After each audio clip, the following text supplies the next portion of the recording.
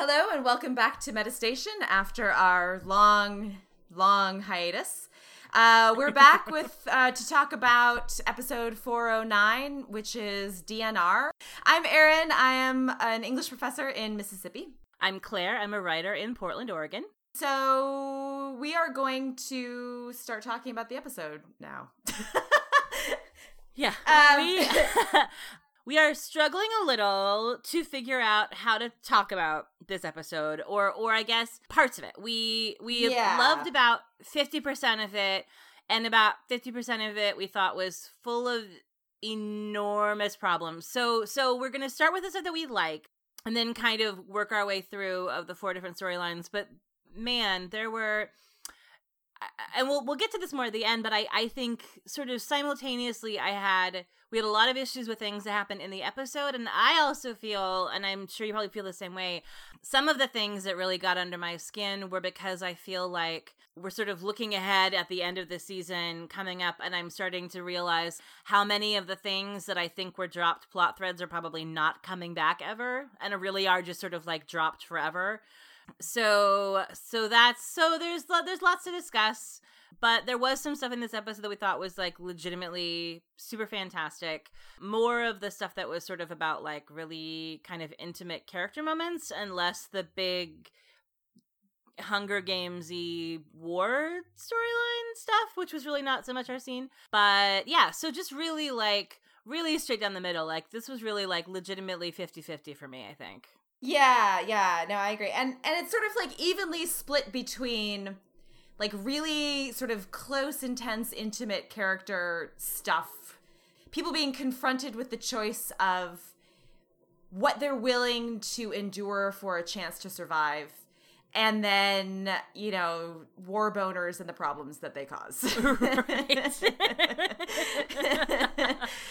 Like, yes, basically that's the only way to put it. But we'll start with this that we really liked. Yes. So I really feel like everything that was happening on Science Island was pretty much note perfect, I would say. Yes, like I would I agree. think like Raven, the Becca stuff, Murphy and Maury, Miller and Jackson. You know, it was sort of weaving together a couple of very small storylines that were mostly about one character or a pair of characters in ways that I think that got a lot of emotional work done in a really short, kind of efficient period of time. Yeah. Like both Raven on her own and the evolution of Raven's relationship with Murphy and the evolution of Amori's relationship with all of the Sky People. Like it was by far the smallest storyline, I think. I mean, like maybe tied with like whatever was going on with Octavia. But it moved so much ground forward in a really beautiful way that I just thought was incredibly like exciting and suspenseful because of the Becca factor, but also just like so moving. Like I was so emotional. Oh my God, I know. So emotional. I know. Yeah, no. I mean, and we say this every episode, it seems like, about one person or another, but it's because it keeps being true. And Lindsay Morgan and Richard Harmon in that farewell scene. I mean, like, oh my God. They were incredible. It was just like so heartbreaking. And again, like note perfect to watch, you know, like Raven sort of like laughing through her tears and Murphy sort of struggling to figure out how to walk away. And so, I mean, all the kudos to them. They were incredible. All the way throughout the episode, one of the really, and it's been building throughout this whole storyline, but really I felt like came to a head here, is the genuine depth of Murphy's concern for Raven. Yeah. He's never not, like, even when they're, like, just immediately, like, post-coital hanging out in the office, he's never not keeping an eye on Raven.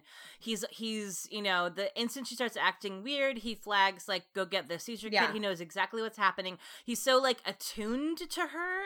I think it's a really beautiful sign of both of what he's been doing with his performance and how the writing for his character has evolved, that to take somebody like Murphy and show him so like deeply sensitive and so concerned about what's happening with another human being that he used to like hate, and to have that feel totally natural and organic, I think is masterful. Yeah. You absolutely believe it. And like at any moment, he's making sure she's okay. He's super worried. He knows all of her symptoms. He's sort of always kind of got one eye on her. You feel that gut punch when he realizes that she isn't coming. And then the sort of additional layer of the gut punch when you sort of watch him asking himself, is all of this his fault? Like, did he kill Raven? You know, like, is it because of him in some way? Yeah. Which was just like, oh, devastating. I mean, it was really a very beautiful moment and very, very subtly done. You know, as a moment, that final goodbye with Murphy and Raven, how much it advanced both characters without one being at the expense of the other. You know, like, this wasn't a case where one character was serving the other character's development, but rather like that sort of shared moment itself was incredibly important to both characters in different ways. And so like on Murphy's side, I think it's huge that was a moment of Murphy acknowledging the hurt that he's caused someone else, expressing genuine remorse, and taking responsibility for it. And that's something that Murphy, not that Murphy, you know, he's not a character who has been going around like denying that he does bad things, but we've never seen him in that way. You know, person to person, you know, just kind of say like, I recognize that my actions caused you pain, and I regret that because I regret causing you pain. You know what I mean? Like, for no other reason than just like, you are a person whose pain I feel sadness and remorse for. Because she's not angry. Like, he doesn't need to get something from her. He doesn't need her to forgive him so that something else to his benefit can happen. No. Like, she's like, it's okay, this isn't your fault. But he needs to just say it. Feels it. It's not for her. You know, I think like that's the thing for, I mean, it is and it isn't. You know, I think he feels like he owes it to her, but he isn't saying it like you said. Yeah, he's not like, it's not being demanded of him, and it's not going to do anything for him other than just to say it and to give him that healing and maybe like heal that relationship, you know? So I think like, and that's a huge moment because it's Murphy, and that's not something that I think we've really seen Murphy do, because that like takes in a kind of emotional vulnerability that Murphy just was never comfortable with, you know, like that Murphy's so guarded, and for good reason. Even when he opened, like, I mean, you think back to season 2, the beginning of season 2, when they were in the dropship together after he shot her and she's bleeding out, and they're having like, he opened up to Raven there, but like most of the other times when he's opened up, you know, he was kind of like flinging it in her face, you know, like she's angry at him for shooting her, and so almost in revenge he tells her, here's my fucked up story. And it's not a way to connect, exactly. It's a way to sort of like fend off her anger, and it does kind of create a bridge between them, but like this is a different thing. This is him sort of like allowing himself to be vulnerable rather than using his pain as a weapon. Exactly. And when he says, I'm sorry I did this to you, if she said, yes, you did this to me, it's your fault, exactly. Like he's ready to take that, you know, and that's so huge. Yes, exactly. He's not ducking out of it, and he's not trying to excuse it. He's not saying like, I'm sorry I did this to you, but you know, it was for this reason. Yeah. He's just willing to say, if she had said like, yeah, you should be sorry, he would have taken it, you know? The fact that he's grown to this level and that it all feels really like organic and natural, and it makes you sort of think about all the time they've been working together and him watching him, you know, like he's never not able to see her leg brace, you know, she's never not limping, like it's right in front of him all the time. And so it was just a sort of really beautiful kind of efficient emotional shorthand for all of the things that he probably has been thinking this whole time about how all of their lives could be different if he hadn't shot Raven. And to hear Raven say, you didn't do this to me, that I could have lived with. That's not why I have to do the thing that I think that I have to do. Yeah. I think he needed to hear that so that they could get some closure. Like he needed to say it and she needed to absolve him of it. It's just remarkable that his growth has been so beautifully realized, that when they finally got to that moment that's been building up for so long, that it felt so completely earned and completely natural. Yeah. And I think it was important for Raven to forgive him too. You know, it's important for her to be able to let that go. And to recognize, you know, to let go of blame, whatever blame she might have had. But I think like in order for her to be able to let that go, she needed that kind of open, acknowledgement from him. You know what I mean? Yeah.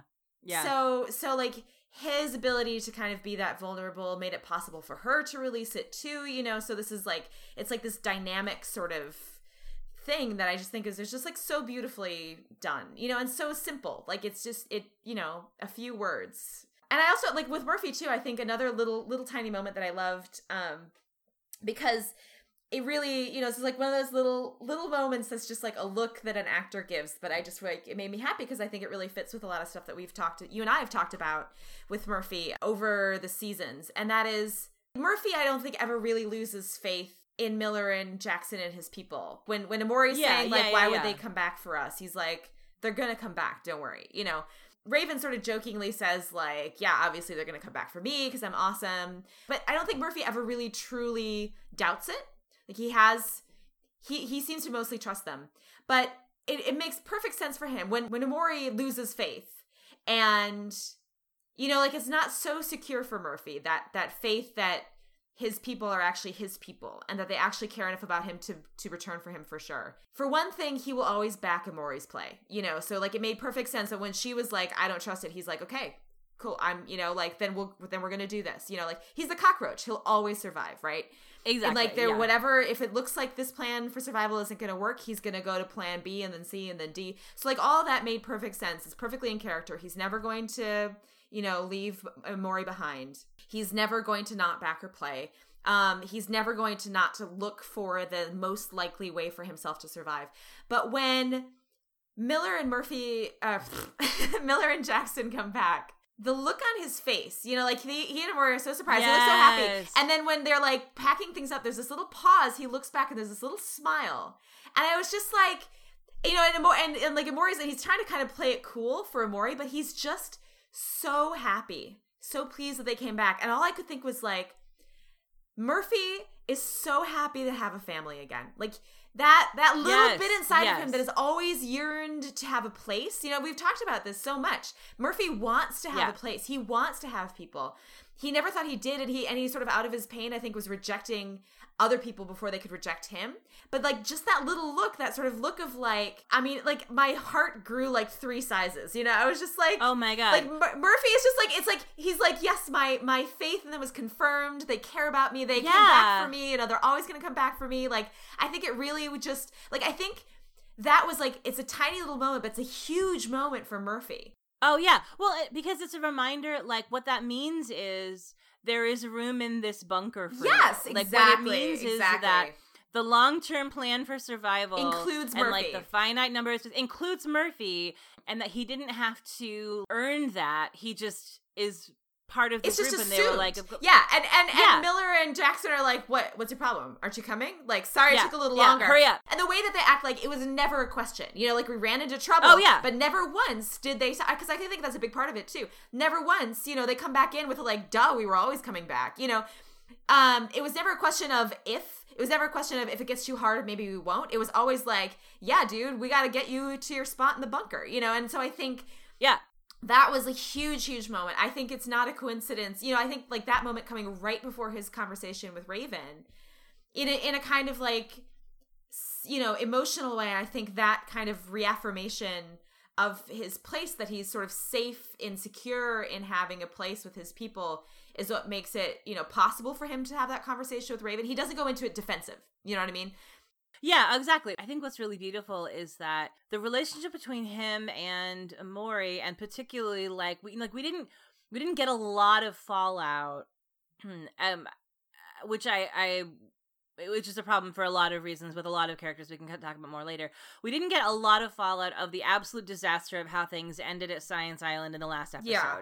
But one piece of that is sort of very subtly touched on is how whatever amount of goodwill Amori might have been building up with these people over the course of her time there was completely shattered the second they were like, we're going to shove you in the microwave and then hope that you don't die. Yeah. And so I feel like, I think it's important not to overlook what it means to Murphy that Amori feels like on some level she can trust these people again. Because as long as Amori feels like she can't trust the Sky Crew, it complicates his like he's like his desire to be part of them is complicated by the fact that she feels like she's not, and so the fracturing between Emori and Sky Crew has this tremendous weight on Murphy because it prohibits him from really feeling like he fully belongs there too. And so I think him seeing her realize that Miller was never going to screw them over and that they really do belong, I think it's just sort of,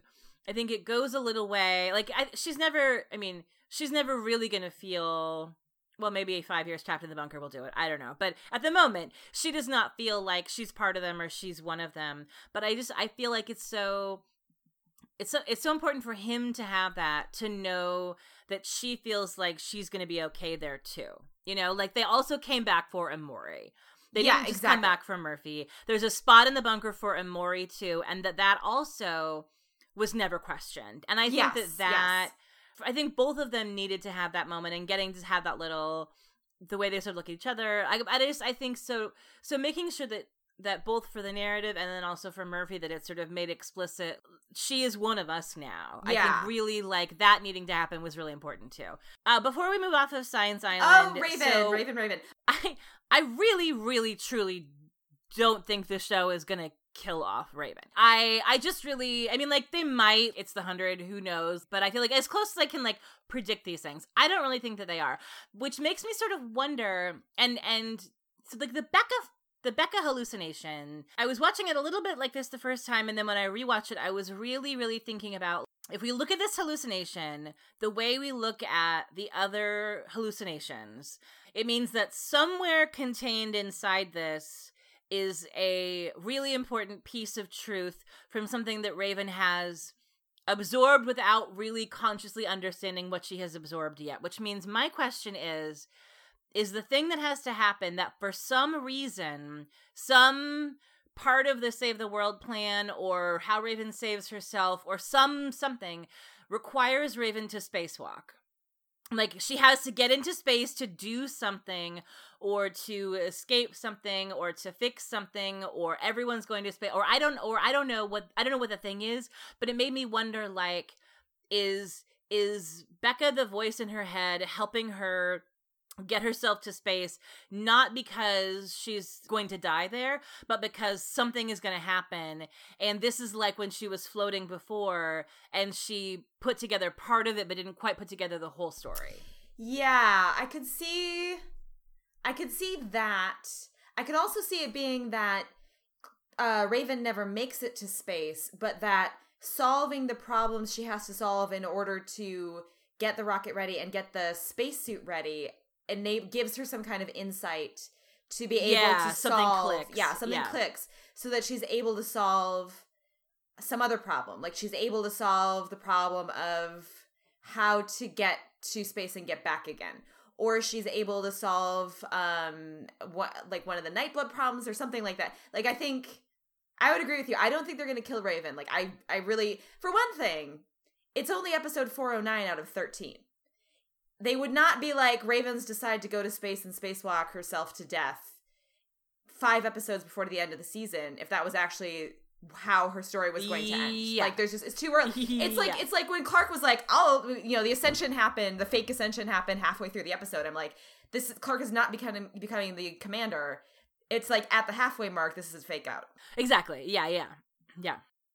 So that in and of itself, I'm like, there's no way that like the rest of Raven's storyline for the next 4 solid episodes is just her slowly building a spacesuit and then flying into space and then dying. Because that would be a really boring story. Like we've basically already seen that story, all of the like major emotional beats of it. So my bad. So yeah, I actually. So you don't think she makes it to space? I don't think so because. Well, I don't know. I mean, like, it's possible that she makes it back because, like, once she's in space, we're told she can't get back, right? So, like, what is she gonna, once she's up there, how, does she know how to talk to people in the bunk? You know what I mean? Like, I just feel like, I don't know what her being in space could solve. I mean, there's the one possibility, which is that she gets to space. We know there's a chunk of the Ark still up there. So she gets to space. That's what I was wondering. She like gets in which has alley tech, right? Yeah. And she figures out that chunk of Ark is still like operational in some way, or she can fix it. and then like somehow the Ally tech in there, you know, like gives her directions to a different rocket, and then she's like radioing down so like some people can go from Earth up to that chunk of the arc or something. Like, I mean, I think that's possible, but I think it is also possible that simply working on the problem of getting herself to space and making the spacesuit is what's going to like give her the insight that she needs to solve the problem. I did think it was really interesting, and I have no idea, like, this might just be one of those little sort of like little set deck Easter egg things. So to make the spacesuit, she was using that red mesh human sculpture as a mannequin. I thought that was really interesting, that inside the suit is, you know, like red being associated with Ally, you know, and sort of like, and Raven still wearing her red shirt, you know, and the kind of like the way that those and she's building it, you know, as a result of this hallucination because of the chunks of the code still in her head. I thought that was really interesting as just kind of like little like kind of symbolic linkages among these things. Well, and there was also something that I noticed. I mean, I was so excited to see Becca again. I love Erica Serra is wonderful, great, but I just really, really love Becca. Also, Erica Serra is really pretty, so I always like it when I can look at her on the screen. And there's that, and she's like evil pretty as Ally, but she's like my hot scientist girlfriend pretty as Becca. So I'm really the glasses were definitely working on her. The glasses work, yeah. And the sassy ponytail, and she's funny. But there was a couple of moments where she said things that felt almost like an Ally thing to say. And so I was watching it thinking like, yeah. Not that it is Ally, but just that if we understand that this is all coming from Raven's subconscious, like the two things that I really sort of red flagged as just sort of leaped out at me as feeling like this is an interesting moment is the way that she says, you know, after Murphy leaves, can we please get back to work? Like the sort of like unemotional kind of urgent, Raven, you're wasting time, Raven, you're wasting time, like that kind of drive felt very like the way Ally kind of bosses people around when, you know, when they're in their heads. And then the other one that maybe, I don't know, maybe it just flagged me because it sort of made me sad for macro story reasons, but when Becca tells Raven, aren't you tired of being Clark's good little soldier? Yes. Yeah, oh god, that was heartbreaking. And I think what made me really sad about it was sort of partly because it really shines a light on one of the, I think, real problems with this season as a whole, which is that even when Clark is in a storyline with characters she has a relationship with, they don't interact that much. I was waiting for a big Clark and Raven sort of Science Island storyline that would allow them to talking to their stuff, and it didn't really feel like that was happening, and so it sort of felt like I can kind of see maybe that is, at this point in their relationship, Raven sees herself as like, I'm just the hands, I just go where Clark points me, you know, because it's been really since they had the big Arcadia, like Clark, Bellamy, Raven kind of leadership trifecta breakdown. That was last time they really had concentrated kind of Clark and Raven relationship really sort of brought to the fore. And so I think part of why it just made me sad because it felt like, because I was just thinking about like how the relationship, which used to be so close, is like really deteriorated. But it also made me wonder, are we meant to take that as real information? That's how Raven really feels, and this voice in her head is saying, this is your chance to sort of circumvent this thing that you really believe. Or is it like with Ally when she was possessed in Nevermore, where it's like the darkest, most negative voice at the back of your mind whispering your darkest fears, which is that for Raven, the message Becca keeps reinforcing is they don't need you. You'll be dependent on them. They don't need you in a bunker. What use are you? Like sort of reinforcing all of these like, you know, you can't be Raven down there. Go to space and spacewalk because down in the bunker, your friends are taken care of. You have no specific utility in this thing that's going to happen. And that just was devastating to me. And it made me wonder, do we think that on some level those are things that Raven really believes about herself? Or do we think that hallucination Becca is in some way doing the thing, kind of the thing that Ally used to do, which is taking your deepest, darkest fears and like leveraging them to get you to do something? I think it's probably, I think it's that, because when I was rewatching, I noticed that too, that Raven kept going back to the idea that that people needed her, Like when she was joking with Murphy, you know, like they'll definitely come back for me because they need me. Like they don't need you, but they need my brain, you know. Like she was always kind of coming back to and emphasizing her utility to people. Like she's important because of what she can do. And if she can't do things anymore, then she's not important. You know, the flip side of it, I guess, is that there's also a fear of her being dependent, you know, so that she's going to need them, that she's going to be like a vegetable, you know, kind of, that she's going to, she's going to be increasingly physically dependent on people, and that she's not going to be able to contribute, which is, you know, like, I think that's the part that's really heartbreaking. And I think that's the part that's kind of like the piece of this decision that Raven made that is really about sort of facing a terminal illness, you know, because like for Raven, she didn't make this choice because, the radiation is coming and she doesn't think the bunker's going to work. She made it because she thinks that no matter what, you know, like that her condition is a death sentence. For Raven, this is more of a sort of like death with dignity sort of issue, that she's decided like, I don't want to die the way that I fear that I'm going to die, which is like a progressive loss of autonomy and abilities, and, you know, an increasing pain before I finally succumb. What I want to like take control of my life and die the way that I choose to die, you know? So, and I think in that sense, Raven's choices is fundamentally different from the choices that like Jasper and the people at Arcadia are making.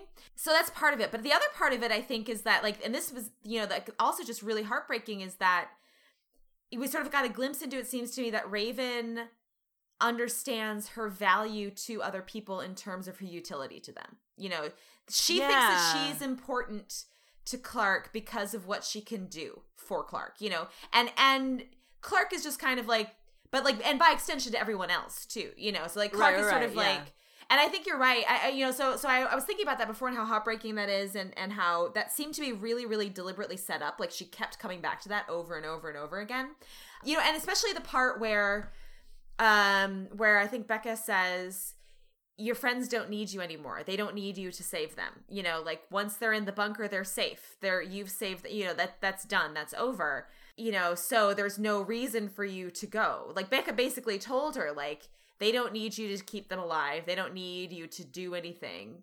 You have no use to them anymore. Therefore, your life, basically, like, you might as well just die the way you want to die. And so I was thinking about that before, and it seemed to me like that was going somewhere. But like, I think you're right. I think that the good little soldier Clark, the good little soldier for Clark thing, that was a thing that like, that was from Nevermore, right? She said that, I'm pretty sure Allie Raven said that before, or something very, very similar to that, you know? So like that, you're right. Like that sounded like Allie Raven, you know, like that sounded like the part of Raven, that dark part of Raven's subconscious and what she thinks and believes she knows sort of coming to the forefront. And then combined with like the red body, you know, the red mesh body inside of the spacesuit, you know, not that I think, again, not like you said, that I think that Becca is actually Allie controlling her, but I think she's kind of back in that state of mind. So if I had a prediction about where Raven is going to go, I kind of think maybe there's two things. So like character arc wise, I hope that what is going to happen is that Raven's going to learn that, you know, she's valuable to people just for her and not for her utility. They released the description of episode, I think it was 412, I think. Yeah. That's what I was thinking too. Yeah. Yeah, they where Clark goes back to rescue someone or something like that. And I was immediately like, I think that's probably Raven. So what I really, really, really, really hope is that episode functions as basically like all those people, you know, like Clark and whoever else, because I assume it's not Clark by herself, Clark and whoever else come back to save Raven. You know, and Raven's like, you should just go. I can't do anything for you. And they're like, we're not here because you can do stuff for us. We're here because we love you because you're Raven. You know, so I hope that all of this kind of like, you're meaningless because you don't have utility is being set up to be proven wrong, which I kind of like, I would be surprised if it weren't, because again, it was like, so like they kept beating on it. Right. And the fact that she brought up Clark specifically, I think was really like, they wouldn't have done that if that weren't, I also really, really hope that signals that, I mean, like, that would make me happy if that were true as well, because that would mean that Clark was moving away from that sort of like general, like, that like super abstract, like, I want to save humanity, it's like, well, you care about humanity, do you give a fuck about any individuals? Right. That would seem to indicate that maybe that would be like Clark would be moving back into a storyline where she's focused on her relationships, her specific relationships, and not just constantly being like, I am trying to save all humanity in the abstract. Which is, a lofty goal, but not particularly compelling TV. Yeah, exactly, yeah. And also I think potentially might be paying off. We can come back to this when we talk about Clark and our issues later. Might potentially be paying off if Clark's disconnection is like going to come back around in terms of like conversation that she had with Jaha about these things way earlier in the season. If they're picking up that thread again, then her sort of like de-isolating herself and recommitting herself to her friends would be a part of that for Clark. So plus, wouldn't it be awesome if Raven and Clark had like a giant emotional catharsis moment with each other? Oh my God, they need it so badly. So bad. I want this for them. I want a Princess Mechanic, like, saving each other from their emotional scars moment so bad. Like, as soon as that occurred to me, I was like, please, it's been so long. It's been so long, and that's what was really getting under my skin with having them on Science Island together in the same place and not taking that opportunity to have that then. It reminded me a little bit of one of my biggest issues with season 3 being people in the same geographical space but not interacting, how we saw for a whole season, like Raven and Bellamy being so close, and yet she never seemed to give a fuck about what was going on with Pike. Even not giving a fuck. It did not seem to be happening in her universe. It's like they were in parallel but never touching Arcadia's, Right. And then him not noticing or caring that she starts acting weird after she takes the chip. Like things like that. You're in the same space and we know that you know each other and you have these incredibly close relationships. And so it's bizarre to have you not interacting in the way that you normally would interact. And I think the Science Island stuff, it felt like, okay, so Clark arrived, so we're going to get like, and we got some good like Clark and Abby, and some good Clark and Murphy. The Clark and Raven big moment was just kind of never there. They were like standing around in the room together during big group scenes. Yeah, well, and I think the problem, like, to me, and we'll probably talk about this more when we get to the Polis part of this episode. The problem for me, I think, is that, or I think the core of it is that Clark, for at least most of the middle of the season, if not almost all of the season, has been like firmly in leader Clark mode. She's like Clark the leader, not Clark the person, And so all of her relationships, even with the Murphy stuff, even with Abby a lot of the time, all of her relationships are predicated on her relationship with these people as a leader, not as like Clark, who has a long-standing personal relationship with Raven. And it's understandable. Like, I get why that is, and I assume that it's going to pay off eventually, but I think it's causing some problems. Yeah. I don't really want to go off on that tangent just yet. Put a pin in that. We'll come back to it later. But I think one of the problems is this problem with like her and Raven being on Silence Island together and never having that moment. They never have that moment because Clark is not being Clark the person who is friends with Raven. She's being Clark the leader who stands above the lab looking down on it, pondering her like, oh, the woes of being in charge of everyone, if Roan coming in and being like, you were born for this. So, yeah. So, like, Clark is really very, very separate from everyone for those reasons. And again, it might be deliberate. We'll get back to that. But anyway, so I would really, really love it if Clark came back to save Raven for no other reason than just, like, love of Raven. So we've had all these drones, right, on Science Island. And we had that remote control car with Murphy earlier, like many episodes ago. And we had speculated then that eventually somebody might need to remotely pilot a spacecraft because Raven couldn't or whatever. And we have the red mannequin inside that suit, which is sort of like pointing to like Allie, so AI being inside the spacesuit. And so how about this? And the other problem is that, the rocket can make it to space, but it can't make it back. So a person who goes up there can't come back. So what if Raven figures out while she's working on the spacesuit that, in fact, nobody needs to go to space to make Nightblood? They could shoot up an unmanned rocket that would be remotely piloted, that could potentially dock with the Ark up there, and use drones to synthesize the Nightblood and then shoot it back down to Earth. Oh my god. They could crash the rocket with the Nightblood because, the rocket can crash. It doesn't need to, all you need is, a box to survive the crash. Yeah. They don't need to have any humans survive. So what if she figures out, hey, we can synthesize Nightblood? Oh my god. The problem was that I assumed that a human being needed to be sent up to space and survive the trip there and back, but we don't need a human being. They just need the rocket. They just need the rocket and the drone technology. I love that idea. Oh my god. So, I think potentially, it's possible that she won't realize this until Clark et al. Come to get her. So the way that I see that this might happen is that, I doubt Raven probably won't be in the next episode because it looks like it's the Battle Royale episode. So this seems like there's a fairly good chance that we won't get back to Science Island until the episode after that. So, and the days are ticking down. So if it's 4/12 when everyone comes to save her, that's going to be very, very shortly before the death wave arrives. So, okay. So what if they show up and she's all ready to blast herself into space and they're like, no, Raven, we love you. Don't do that. And she's like, okay, but now you guys are stuck here. They're really far away from Polis. They can't make it back to the bunker in time. She's like, you guys have all come. How are we going to survive?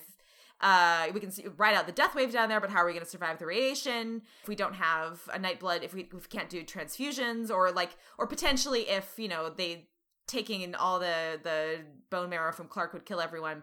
So Raven figures out that in order to survive, they have to shoot the rocket up into space and remotely pilot it to make Nightblood so that those people who came to save Raven, who are now trapped together in that bunker, can then survive.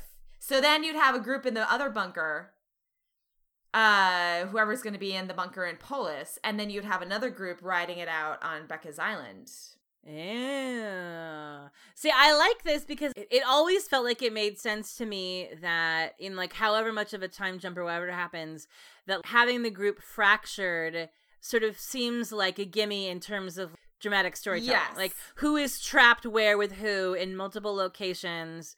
And so they know that they have at least one radiation-proof bunker, at least sort of to ride out the storm. I think that makes a lot of sense. And I actually love the idea of space becoming involved in the storyline in a way that's not quite so reductive as season 4 ends where season 1 started, which is everyone's in space. They found their way back to the Ark. They're living on a rocket ship. This is a way more interesting solution. And it also gets at, one of the things that was on my increasingly lengthy list of Abby's hospitals, where I'm sort of is this going to come back ever? Is this plot thread dropped for all time? Was wondering what the sort of step by step of how they got to Clark being a Nightblood felt so unwieldy and full of false turns if those things aren't going to come back. Yeah. Why would they spend all that time being we got to get to space to make Nightblood to be whoops, we're a barrel short, we can't now. That would be a really weird long tangent to go on if that wasn't going to come back at some point to be a relevant issue. Yeah, because the synthetic Nightblood that doesn't cost anyone's human bone marrow versus organic Nightblood that has this sort of violent human medical trial component are two separate storylines that went in two very different directions. And so if they don't end up both being relevant, then the whole space thing is a completely nonsensical misdirect. Right. And it only existed as sort of the biomedical ethics, and then Clark becoming a Nightblood, and then Luna hating everyone even more. Which I suspect will come up again next week. I hope so. But yeah, so that brings that back in. Yeah, but I like that. I really like that. So, Arcadia. Another storyline that I think was just like, you know, emotionally, like, I think it really, really worked. I have some concerns about Jasper's storyline, but those are kind of like bigger picture concerns. But on a kind of just like, on like story level, on a like character level, I think the Arcadia storyline worked really well. And I also am just like fucking permanently heartbroken at this point over Harper. Oh my God. Who's just, oh, poor Harper. I feel like the fact that Monty is there and Monty has a rover. Monty has left himself an evac. And I just, in my heart of hearts, I just believe that at the 11th hour, Harper's going to change her mind. And maybe this is just naive optimism, but I want so badly for her to make it. It would seem weird to me if they did that and then she didn't change her mind, you know? Because, like, yeah, you know, unlike Jasper, this is a much more, not that it's an impulsive decision on her part, but it's more driven by the emotions of that moment. Right. I suspect that part of that story that's to come is, you know, as death becomes more and more real, not just Harper, but possibly some of those other people are going to have a realization that actually they don't want to die. You know, like at that kind of like last second.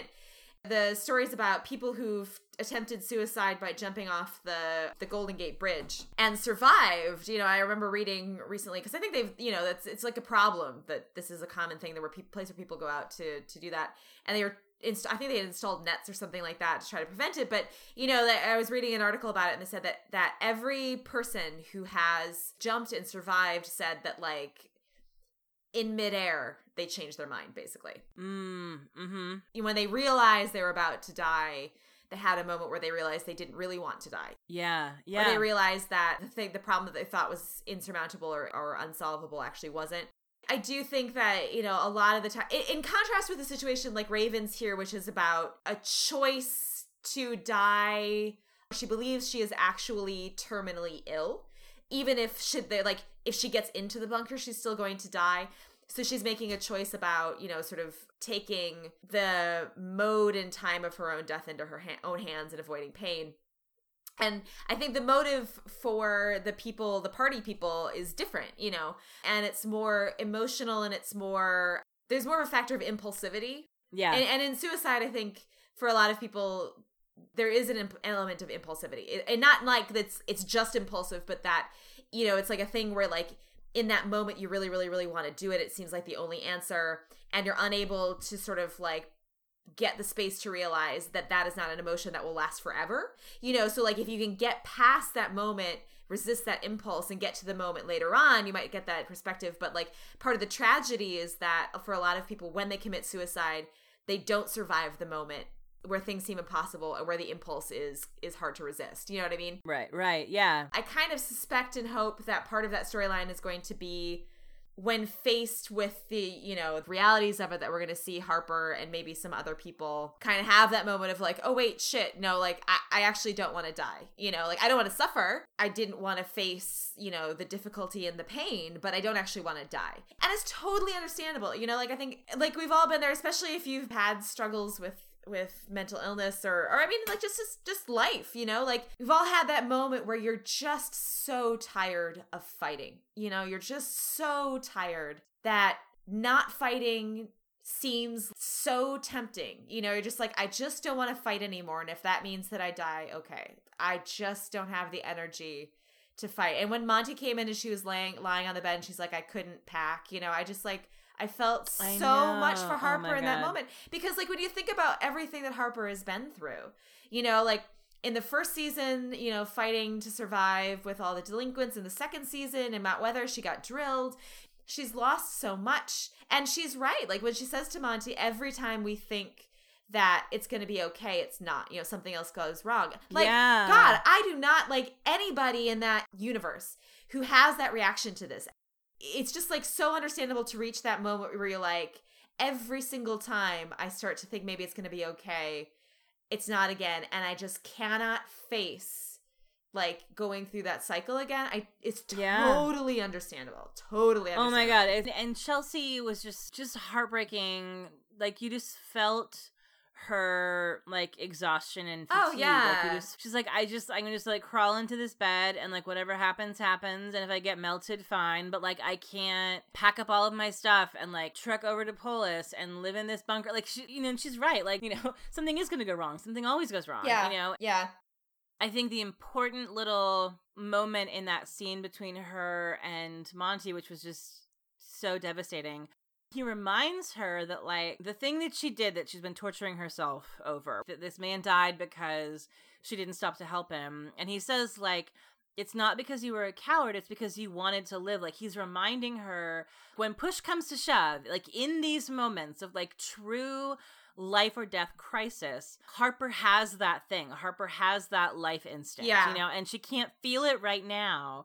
But, like, you know, the reason that she's survived as long as she has, when so many other people that came down with them didn't make it, is because she is a fighter. And right now, she can't remember why she's fighting or what the point is. But I'm hoping that having him there, having Monty stay, not just because it's a way of sort of signaling, like, hey, at least some of these people are going to get out because Monty brought the car.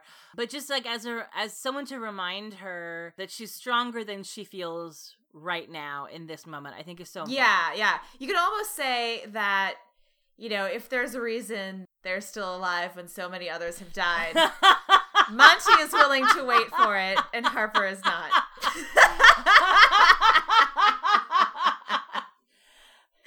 A slow clap. Thank you.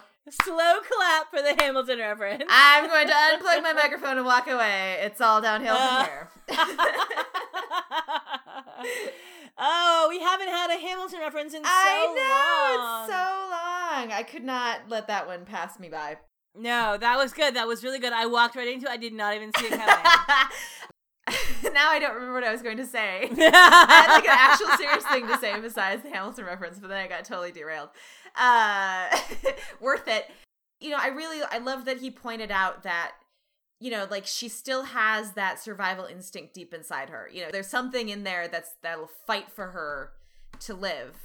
And also just like that what she did in the Black Rain wasn't bad. It was just human. You know, it wasn't like, it doesn't make you a bad person. It just means like that instinct deep inside that keeps you alive is still there. You know, like, that's just the reason why we persist as a species. Exactly. Yeah. It was like a kick to the heart when Monty told her that she was being a coward now for not fighting. Like, that one really, really hurt. I know. It bugged me a little bit because just, you know, like, having been suicidal myself, you know, and having struggled with depression and like those kinds of thoughts. Like, I've been where Harper is. I've had those days and weeks where I thought, like, what's the point of continuing to fight when it always just circles back around to this again? Right. Last time I thought I did this and I thought it was the last time I had to do it. Now I'm doing it again. And like, it's so hard to fight it. Why am I even fighting it? You know, like, I've had those sort of moments. And so, you know, I got really hopeful when Monty said to her, you know, I don't think you're a coward for what you did with Lewis. That did make you a coward because you fought to survive. And I was hoping that he would say, like, that instinct is still inside of you, you know, please still fight to survive. And so when he said she was a coward now for sort of not choosing to fight, that really kind of hurt me, you know, a little. Like, yeah. I just kind of thought about, like, when I was in that state, what it would have done to me to hear someone I loved say that to me. Yeah. That would have been awful. I would have just given up. Because it's so hard to believe that you're being brave by surviving, you know, and you are. Like, in that sort of situation, like, just laying on your bed and continuing to breathe is an act of incredible bravery. Did you read that article? It was on The Establishment. I think I shared it on Twitter. I might have posted it on Facebook. My friend Anne Terriot, who writes for The Establishment, she's dealing with a lot of very, very serious kind of depression and wellness issues right now.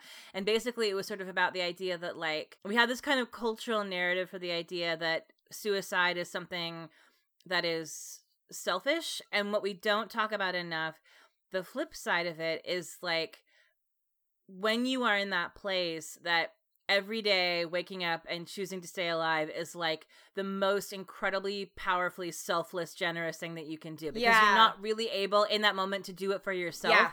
You're doing it for everyone else around you. And that side of it, like the sort of Herculean effort and like the generosity that takes when you're like, okay, I can't like I can't think about myself right now, but I'm thinking about like my kid. Or my mother.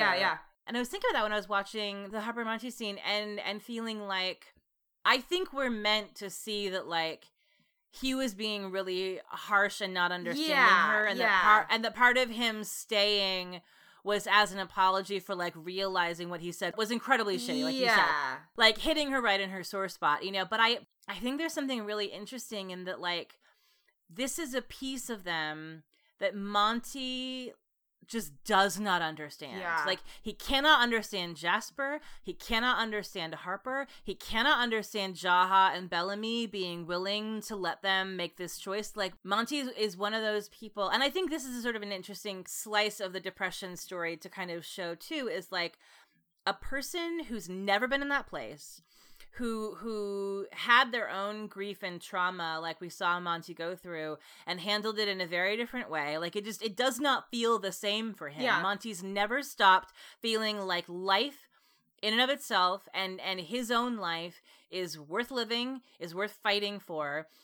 I think he doesn't mean to be unempathetic, but he can't really see where they're at or why they're making this choice. So it makes him accidentally, like, horribly cruel, because he doesn't really have the capacity to, like, sit where Harper's sitting and understand why she feels what she feels, because he's been in this same situation, and he's the friend who's like, well, I went through this shit and I'm not depressed. Why can't you get out of bed? You know, and I think, like, because we love Monty and we know that he never means to be, like, cruel or malicious. He's a moral compass in so many situations.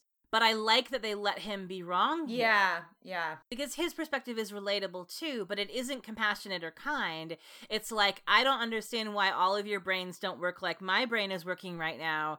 All you had to do, Harper, was pack your bag and go. Why is this so hard? And it's like, everyone who's been in Harper's position knows what it's like to be like, I don't know. Like, I don't know why I can't get out of bed. I don't know why I can't do this. You know, like, I don't know why this is so easy for you and so difficult for me. I mean, I really relate to that, because that's something, you know, like in my relationship, like my husband has never been suicidal, you know, like he's never had those thoughts.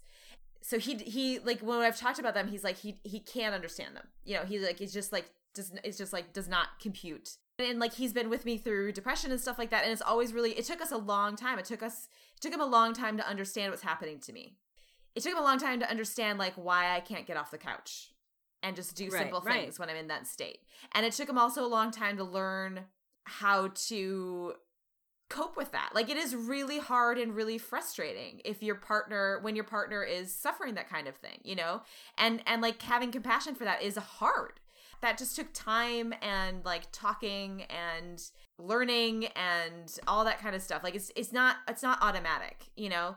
And for people who haven't gone through it, it really is just like, in a lot of ways, incomprehensible.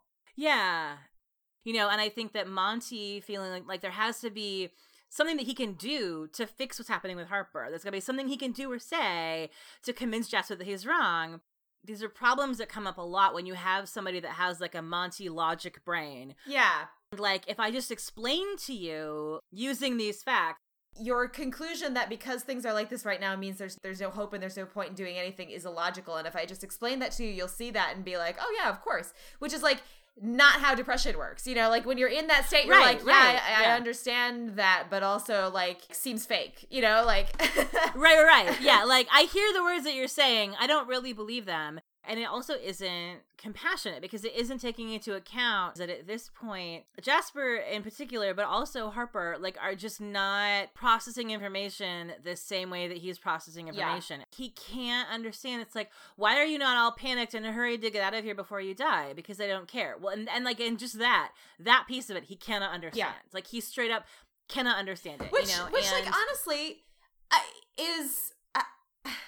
I don't blame anybody for not being able to understand that. Because, like, again, like... No, totally. Yeah. If you've never been suicidal, if you've never thought to yourself that ceasing to exist is, like, a logical and possibly the best solution, Like, that is a truly bizarre thing to think. And if you don't have that impulse, and if you have that, like, strong sort of survival instinct, then, like, going straight to, like, well, fuck it, I might as well just die. Of course it makes no sense. Like, of course you'd be horrified. Like, why would anybody think, like, I don't blame anybody who doesn't understand it, Once you've been in it, of course you understand it. But, like, of course Monty doesn't get it, Right. I don't blame Monty for not getting it. That line really hurt. I do think you're right. It was meant to be Monty not getting it. We aren't meant to take that as meaning that Harper is a coward for this. Yeah. So it, like, hit me where it hurt, but that's a pretty realistic depiction of, like, the way that kind of psychological emotional situation can impact a relationship in a really, really painful way, and it hurts both people very deeply. So yeah, that was painful to watch, but like, emotionally rang true. I like Monty and Harper. Like, I like them both a lot individually. I think their relationship's been really sweet. And I was sort of waiting to see, like, where, if at any point, it was going to really deeply tie into big plot or big themes. And I think that we found it. I think this is the moment. I think so too. It's having somebody that we know and that we care about deeply, besides Riley, in the bunker with Jasper. Somebody who is, in this situation that Jasper has created, but isn't actually in the same mental place that Jasper is in. We're like, Jasper's pretty intractable, and he has, once again, kind of like he did in Matt Weather, he's sort of assumed this position as, like, kid leader. But the journey that he's gone on, Harper's not in the same place. Yeah. And so I think that having Monty stay around, having the chance for, I think, hopefully some more substantial Jasper and Monty reconciliation, I think is going to be really important. But I think that having, showing us, like, there's a lot of different roads that led all these different people here. And Jasper's kind of in his own, he's not really, like, the test case. Yeah. Like, he's not really the barometer by which you can judge sort of why everyone else made this choice, because he's there due to, like, sort of extreme suffering and trauma and PTSD that has been making him, think these thoughts for a while. And I think a lot of the rest of them were kind of just like, I'd rather die than live in the bunker, or like Harper, like, I'm just kind of like, I'm tired of fighting. We're going to die anyway. Like, let's just sort of get it over with. We got the reiteration again of the "you can't save someone who doesn't want to be saved" line that, like, I think 5 different people at this point have said about 5 different characters, and then, like, it was Jawhawk came up in the rotation and he got it today. So I guess what makes me wonder about that is what the transition moment is going to be, where I think, like, Harper is going to decide that she does want to live and they are going to get out of there, and then sort of, like, how, like, what spurs that decision. I think it could be really horrible and also potentially, like, a realistic thing for the show to do if, like, they've got one rover, they've got an evac for as many people as can fit in one rover, and if the closer the death wave comes, like, if more people start changing their mind and there isn't enough room, that would pay off Jasper and Monty going after Clark for the list earlier in the season if they have to decide who's gonna get in that rover and get out. Like a little miniaturized version of the lifeboats kind of thing, where, like, all of a sudden you have 20 people who are like, I've changed my mind. I don't actually really want to die. And Monty's like, all right, we can take 6. Yeah. I could definitely see it going that way. And that would make a lot of sense with Monty's arc, with Clark and him sort of, like, questioning leadership or moral decisions about, like, choosing who lives and who dies. I mean, that would pay off that line that he throws at Clark earlier the season. So that would make sense. I also sort of, because I still think that Jasper's going to die, I wouldn't be surprised if, like, that situation, like, what I would hope is that would maybe give Jasper an opportunity for, like, a semi-hero's death in that, he stays behind and let somebody else take his spot. Yeah, like, and especially if somebody needs to do something in order to, like, make it possible for them to get out of there, and he sort of sacrifices himself to do that. I definitely could see that happening as a way that Jasper winds up dying. And I hope it would be something like that, and not just him being like, I'll just stay here. But if Jasper stays behind, so Harper can take his spot, like, because he wants Monty to have somebody with him. Yeah. That would give Jasper some agency, that would recenter him as being somebody who, in his final act, is deeply motivated by relationships and specifically by his love of Monty, which is something that I was hoping was going to sort of be a stronger kind of driving force in this season than it has been. Yeah. I think we're all sort of resigned at this point to, like, Jasper's probably going to be one of the characters that dies. So, like, if we accept that that's a given, how to do it in a way where he, like, retains some agency that doesn't feel like it's glorifying these kind of self-destructive hedonistic impulses, that lets Jasper be Jasper, and that doesn't feel like it's telling this really sort of fatalistic story about, like, you know, just sort of like lying back and letting doom take you. Yeah. And I think, you know, if he and Monty end up in a position where they have to do sort of a mini version of Clark's List, and if sort of at the 11th hour Jasper sacrifices himself so Harper can live, like, there's never going to be a version of a storyline where Jasper dies and I'm okay with it, given how that undercuts the growth they gave him in season 3. I agree. And also, I'm just like, I'm also pretty unsatisfied with what they have done with Jasper this season. You know, and it's possible that his last couple episodes will get, like, great Jasper stuff, you know, and that would be nice. But yeah. I don't know. Jasper, I know, yeah. He's been, like, mostly just sort of, like, macabre comic relief. And, and like, I mean, my friend Emily, who just adores Jasper, you know, she's messaging me about this today, and she's like, I was left really cold by Jasper and Monty's interactions in this episode. And especially, like Jasper's reaction to Monty showing up at the end. She's like, I just didn't feel anything. There wasn't anything there. And she's like, that makes me so sad. You know, like, I felt like that should have been this, like, really huge cathartic moment. You know, like, it should have meant something so much more than it seemed to me. You know, like, Jasper's just like, hey, cool, whatever. You know, like, are you staying? No, blah, that's what. Cool, bro. Like, I mean, it could have been anybody, you know? Like, Jasper didn't react to Monty any differently than it seemed like he would have reacted to Riley. So that part of it is just, like, really unsatisfying. Yeah. Like, Jasper's been really static all season. Like, he hasn't really progressed emotionally. They haven't dealt with his mental state in any kind of, like, sustained or deep way since, like, the first episode, really. So that's really disappointing, too. Yeah. One of my beefs with this episode is that, like, apart from just the things within this episode that didn't work, which we'll get to in a second, my kind of big picture macro frustration with it is that I feel like in a lot of ways this was the episode for multiple storylines where it began to become clear that, like, there's no way out of this arc that you're building that I'm going to find satisfying. Yeah. There was a handful of different places where I spotted it, and I really feel like Jasper was one of them, where it's like, you know, with 4 episodes left before the end of the season, we're out of time for this to take a really surprising turn that redeems everything that has happened before that hasn't worked.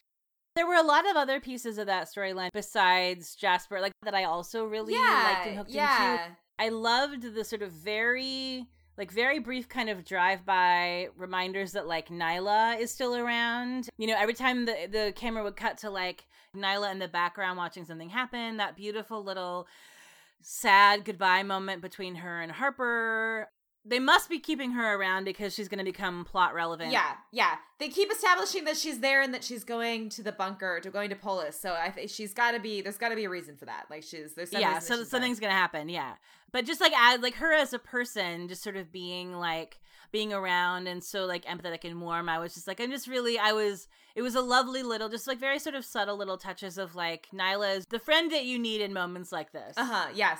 And I mean, like, Bellamy didn't do a ton in this episode, but I think he had a lot of, like, really kind of lovely character moments. I mean, that the goodbye between him and Harper and Jasper was just, like, heartbreaking. God. Like, oh my God. Bob Morley in his fucking face, you know? Like, it's just so, you know, just like the tears in his eyes, and he's trying to keep it together. And, like, I thought that was just, like, a beautifully done scene, you know, that goodbye moment. And it was tense, you know, there's a, like, sort of undercurrent of tension where you can tell that Bellamy is a little bit angry, you know, that Jasper's staying, I think, maybe, you know, and Jasper said you can stay, he's like, I'm not a quitter, you know. I think it's, like, it's a joke, but I think it's also kind of telling you, like, kind of, like, where he's at. But, you know, but he still has that sort of, you can see how much it affects him to be losing these two people. You know, and like Harper and Jasper are two of the original, you know, the OG delinquents. Yeah. And like two of the kids that he's been trying to do everything he can possibly do the entire time on the ground to keep them alive. Well, you know, after episode 3 when Bellamy stopped wanting to kill Jasper. Right. Yeah. But, you know, from that point forward. Yeah. Like he, you know, all of season 2, he spent running around in Mount Weather, getting drained and like crawling through vents trying to keep them alive, you know? And so I thought it was like subtle but very nicely done to kind of remind you like how much it takes for Bellamy to be able to, I mean, like, I think that's one of those things where it's like, so Bellamy doesn't do much this episode, but we get a lot of little moments that give us a lot of information about where Bellamy is at as a character now. The reaffirmation at the beginning, the like, there was no hope, now there's hope. I thought that was, it's a kind of like a flippant, like, okay, never mind, you know, like he's back on team survival now. It's a little too easy. Yeah, it wasn't quite satisfactory as a kind of like, you know, like Bellamy ended the last episode seeming to be going into this really dark sort of like, fuck it, party place, and to have him come back and be like, well, never mind. You know, like, I had my fun and... Yeah. We didn't get any closure. Yeah, no, we got no closure. You know, it's like he's sort of... The last episode ended with him, you know, with Bree, the girl, you know, like hitting on him and him seeming to decide to kind of go with it. So inadvertently, I think like, what it seems to have happened is that Bellamy just really needed to like have a few orgasms. Like, he really needed to get laid. And like, once he got laid, he was like, oh man, I feel so much better. Like, I was really like... all this pent up sexual frustration. The whole world is like a different place now. Yeah. Yeah. I'm purged. You know, like I'm raring to go now. Back in the game. Survive. Yeah. Yeah. Like, not at all what they intended, but it sort of is kind of accidentally how it comes. I know, like, I had that thought too. Yeah. I was like, wow, all right. It's like, wow. I mean, like, that's, so, you know. That's fair. Like, yeah. A little bit of sex does wonders for Bellamy, it turns out. Exactly. Yeah. Fixes all the problems. So if I have any complaints about Bellamy in this episode, it's that was a little too, like, anyway, whatever, you know, like, hand wave that away. But I think, like, the rest of it is, you know, I think it was a kind of a nice that within an episode where Bellamy doesn't do a lot in terms of plot, we still sort of, like, it was an opportunity for him to kind of get an episode where, like, it was about sort of, I think maybe kind of reestablishing a new baseline for Bellamy, because like the one thing that the last episode did with Bellamy with, you know, his interactions with Jasper, it's not like that didn't do anything, because like his trip into the woods with Jasper and coming back, like that was, I think, the kind of final permission that he got from Jasper to let go of his guilt for what he's done. He was sort of purged in that sense as well. So I think that was the kind of closure of that, what had been that previous sort of emotional arc. So it was nice to get an episode like this where it was sort of like we got to pause with Bellamy and establish his new baseline, which is like, he's really learned, I think he has actually like sort of internalized a new understanding of like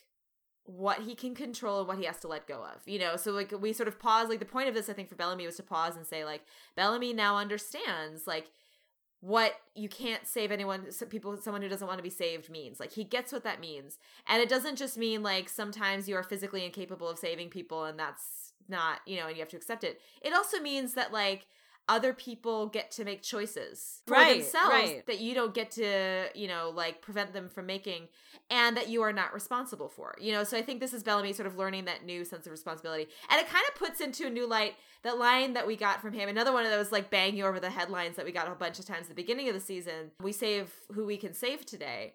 I think that the meaning of that has shifted for Bellamy. So that we save who we can save today, you know, also means, like, who we can save is slightly different. It's not just who we are, like, have the physical capacity to save in this moment, but also like we save, you know, who wants to be saved. Right. Although it is dark, you know, and I think like there's room for discussion in terms of when you're dealing with like, when the issue is that it's like these are a bunch of people who are suicidal, who are making a arguably not fully rational choice to die. I think there's a discussion to be had about interventions in those moments. Right. On a sort of like really truly meta level outside of the show.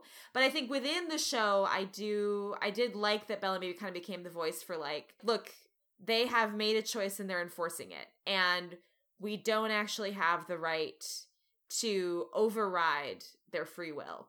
like Allie did, in order to force them to come with us when they don't want to. Well, and that's what I really liked about Bellamy in this episode, even though, like you said, there was not very much of it, was I really, really liked the juxtaposition of Bellamy and Jaha. Yes, that was really interesting. Jaha was really interesting in this episode, speaking of people who didn't have a lot to do, but you sort of checked in with his kind of new baseline. There's been a sort of like retconned super useful hero Jaha all this season. And this episode felt like, in an interesting way, partway sort of a return to form. Like he gets his big hero moment, like, you know, like, I found the bunker. I said I was going to save you and I saved you. We will rise. I love that he got that moment, and also we got to see everyone be totally unimpressed with it. You know, like, I thought that was really perfect. It was like, wrong crowd, Thelonious. Yes. Read the room. But so he got his like sort of season 4 Jaha, the useful Jaha, the mystic, saying culty things. We ourselves must walk the path. We will rise. Like, fine. Okay, sure. But we also got a nice little ping of like ruthless dictatorial, I will save you if I have to drag you out kicking and screaming by the hair, fascist arc dictator Jaha, when he says like participation is not optional. Yeah. Like, you are fucking coming. You have no agency. You have no choice. That's the Jaha who convinced Allie to override free will. He wants to gas them. His commitment to making sure that all his people survive extends to forcibly tranquilizing them, and I guess just like knocking them out and throwing them in the back of a van, driving them to Polis. Which is another parallel with Clark. Yeah, exactly, yeah. Monomaniacal, you know, I will save everyone, whether they want me to save them or not, and I will override their free will in order to do it. Yeah. And I love, and especially with the parallel with Clark, actually, now that I think about it, but even without it, I love that Bellamy is the one who convinces him that that's wrong. Mm-hmm. And Monty being sort of more or less on, like slightly less violent, but on Team Jaha, like on Team force people to realize they're making the wrong decision. Like, they don't want anyone to get hurt. But Monty is also like, yeah, let's drag him out of there. This is crazy, you know? And so I think to hear Bellamy say, you know, I think when Monty thinks he's sort of playing the trump card, when he's like, what would you do if Octavia was in there? And Bellamy's like, I'd say goodbye. Like, that's a huge moment. Yes. It's a huge moment for Bellamy. Like, not just in terms of his relationship with who's actually in that room, but it tells us something enormous about Octavia. That tells us something really deep and fundamental has changed in Bellamy since the episode where he was sitting in that rover in the black rain. Willing to kill himself to save people because who are a proxy for saving Octavia. So we know how profoundly Bellamy has changed and how much he's taken to heart this understanding that he cannot personally control every person's decisions and their survival. When he says, like, if Octavia was in there saying, I'm gonna die, he would say, like, at least I get to say goodbye, instead of being like, I'd be fucking dragging her out by her hair, you know? Yeah. You know, I'm pretty sure that's gonna pay off next week when Octavia's choosing to fight, you know, and he doesn't try to stop her. Yeah, exactly.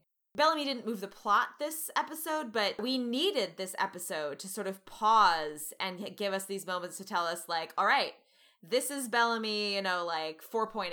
This is like Bellamy having moved through all the baggage from last season and from like every, you know, all of the seasons, and has like sort of now synthesized it or you know, worked through it, and he's in a new place. He has a new relationship with these issues. And I thought that was actually like very elegantly done. Yeah. The moment with the Octavia line from Monty was the most kind of like obvious, but again, that was also like totally organically character driven. Like, if Monty knows that everybody knows that Octavia is the trump card, you know, so of course he tries to play the trump card. But everything else I think was very, very subtle. So I thought it was great. I did too. Yeah, I absolutely did. I'm happy with the way that kind of establishes his emotional development and sets him up for, you know, for new stuff with Octavia next episode. And then, you know, I'm still hopeful that like his relationship with Echo is going to be plot relevant to the like Grounder conflict coming up. And I also think like, I mean, I think, you know, that little hint, and I hadn't thought about this before, but the fact that we have Jaha as the kind of like leader, you know, saying like, all right, here's what we're going to do and here's how we're going to do it. And that we're reminded like Bellamy is the guy who can, you know, convince people. Like, he's good at talking people into changing their minds and taking a different tack. And that it's Jaha who has, like, such strong kind of leadership parallels with Clarke. That kind of feels like the sort of, like, subtle setup that makes me hopeful that that aspect of Bellamy's kind of leadership is also going to be relevant in upcoming episodes. So hopefully. I think so, yeah. Okay, so, brief pit stop to talk about how fucking also infuriating it is that, once again, Kane and Abby, for purely plot reasons, decided to make the absolute stupidest possible decision to keep a political secret that they could possibly, impossibly stupid. The magnitude of my fury. So first of all, if there's one thing that we've actually learned about these characters over the course of the show, they're both actually really good at scheming. Yes. So, like, if actual schemery had to happen, Abby Slytherin Griffin, who spent all of season 1 committing crimes under Kane's nose, or Kane, who had the whole, like, secret Pike Arcadia uprising underneath Pike's nose, why they were so dumb. I mean, it was like a Warner Brothers cartoon. It's like, oh, like, Kane walks in like, oh, hello, Rowan. Everyone stand right there. Don't move. I'm all alone for reasons. I was like, what are you doing? Who is this dumbass? And what has he done with my boyfriend Marcus Kane, who's so much smarter than this? And then Abby being like, Clarke, I've waited until just now for plot reasons to tell you this incredibly enormous thing that you should have known a really long time ago, that in any sane world, Kane gets on the radio, he's like, good news, I made a deal with Tree Crew. And then Abby's like, oh, fuck, we've got to deal with Azgeda. It's like, all right, well, bring in Clarke and Roan, and I'll get Indra. Let's figure this all out. Like, why was that not the very first conversation that happened? And why did Abby save it until, like, literally the second before? Like, I was just like, these people they're not this stupid. And I get really indignant when somebody has to be criminally stupid for plot reasons, and they're like, oh, we'll just have the adults do it. You know, like, it just, like, like, and that gets under my skin. That happens to Abby an unfortunate amount. Yeah, she gets that more than anyone. But yeah. Oh, yeah. But, like, the part where they kept it a secret is, like, it's 304 all over again, where, like, the entire plot of 304 is, like, runs on people finding something out that Abby and Kane hadn't told them, and Abby and Kane being like, no, we were totally gonna tell you guys. It's like, why the fuck didn't you tell them? There's absolutely zero reason for you to keep that a secret, except that if you hadn't kept it a secret, the plot wouldn't work, which is not a good reason. Right. No, well, and especially because Abby and Rowan have been working together at Science Island for however the fuck many weeks, and Kane was already on thin ice with Rowan because of the last dumb secret the plot made him keep. You know, so why, like, it's apart from just being incredibly bad politics. So, like, yeah, so it bugs me for multiple reasons. It bugs me because it's a dumb thing for anyone to do. It bugs me when the show makes the adults the idiots, because then everyone is like, oh my god, fuck Abby. And I'm like, this is really more a problem of the writing. Yeah, exactly. Like, let's not blame the characters for questionable writing choices. They're not actually human beings who make choices. Right, exactly. But I also feel like the weirdest part of this to me was why it had to be Abby of all people, and in that moment, like, why had it never occurred to anyone else before? Like, why didn't Clarke think to give a shit about Tree Crew? You know, like, why? Clarke, for someone who is, like, spent half the season roaming around being like, no, we have to save everyone, she's remarkably blasé about the fact that she's made a deal that she apparently intends to stick to save only one or, like, two groups of people. Well, and the thing that I don't, like, the weirdest thing about it to me is, like, it's part of this very bizarre thing that's been happening left and right, where this show, all this whole season, has been simultaneously deifying and invalidating Lexa.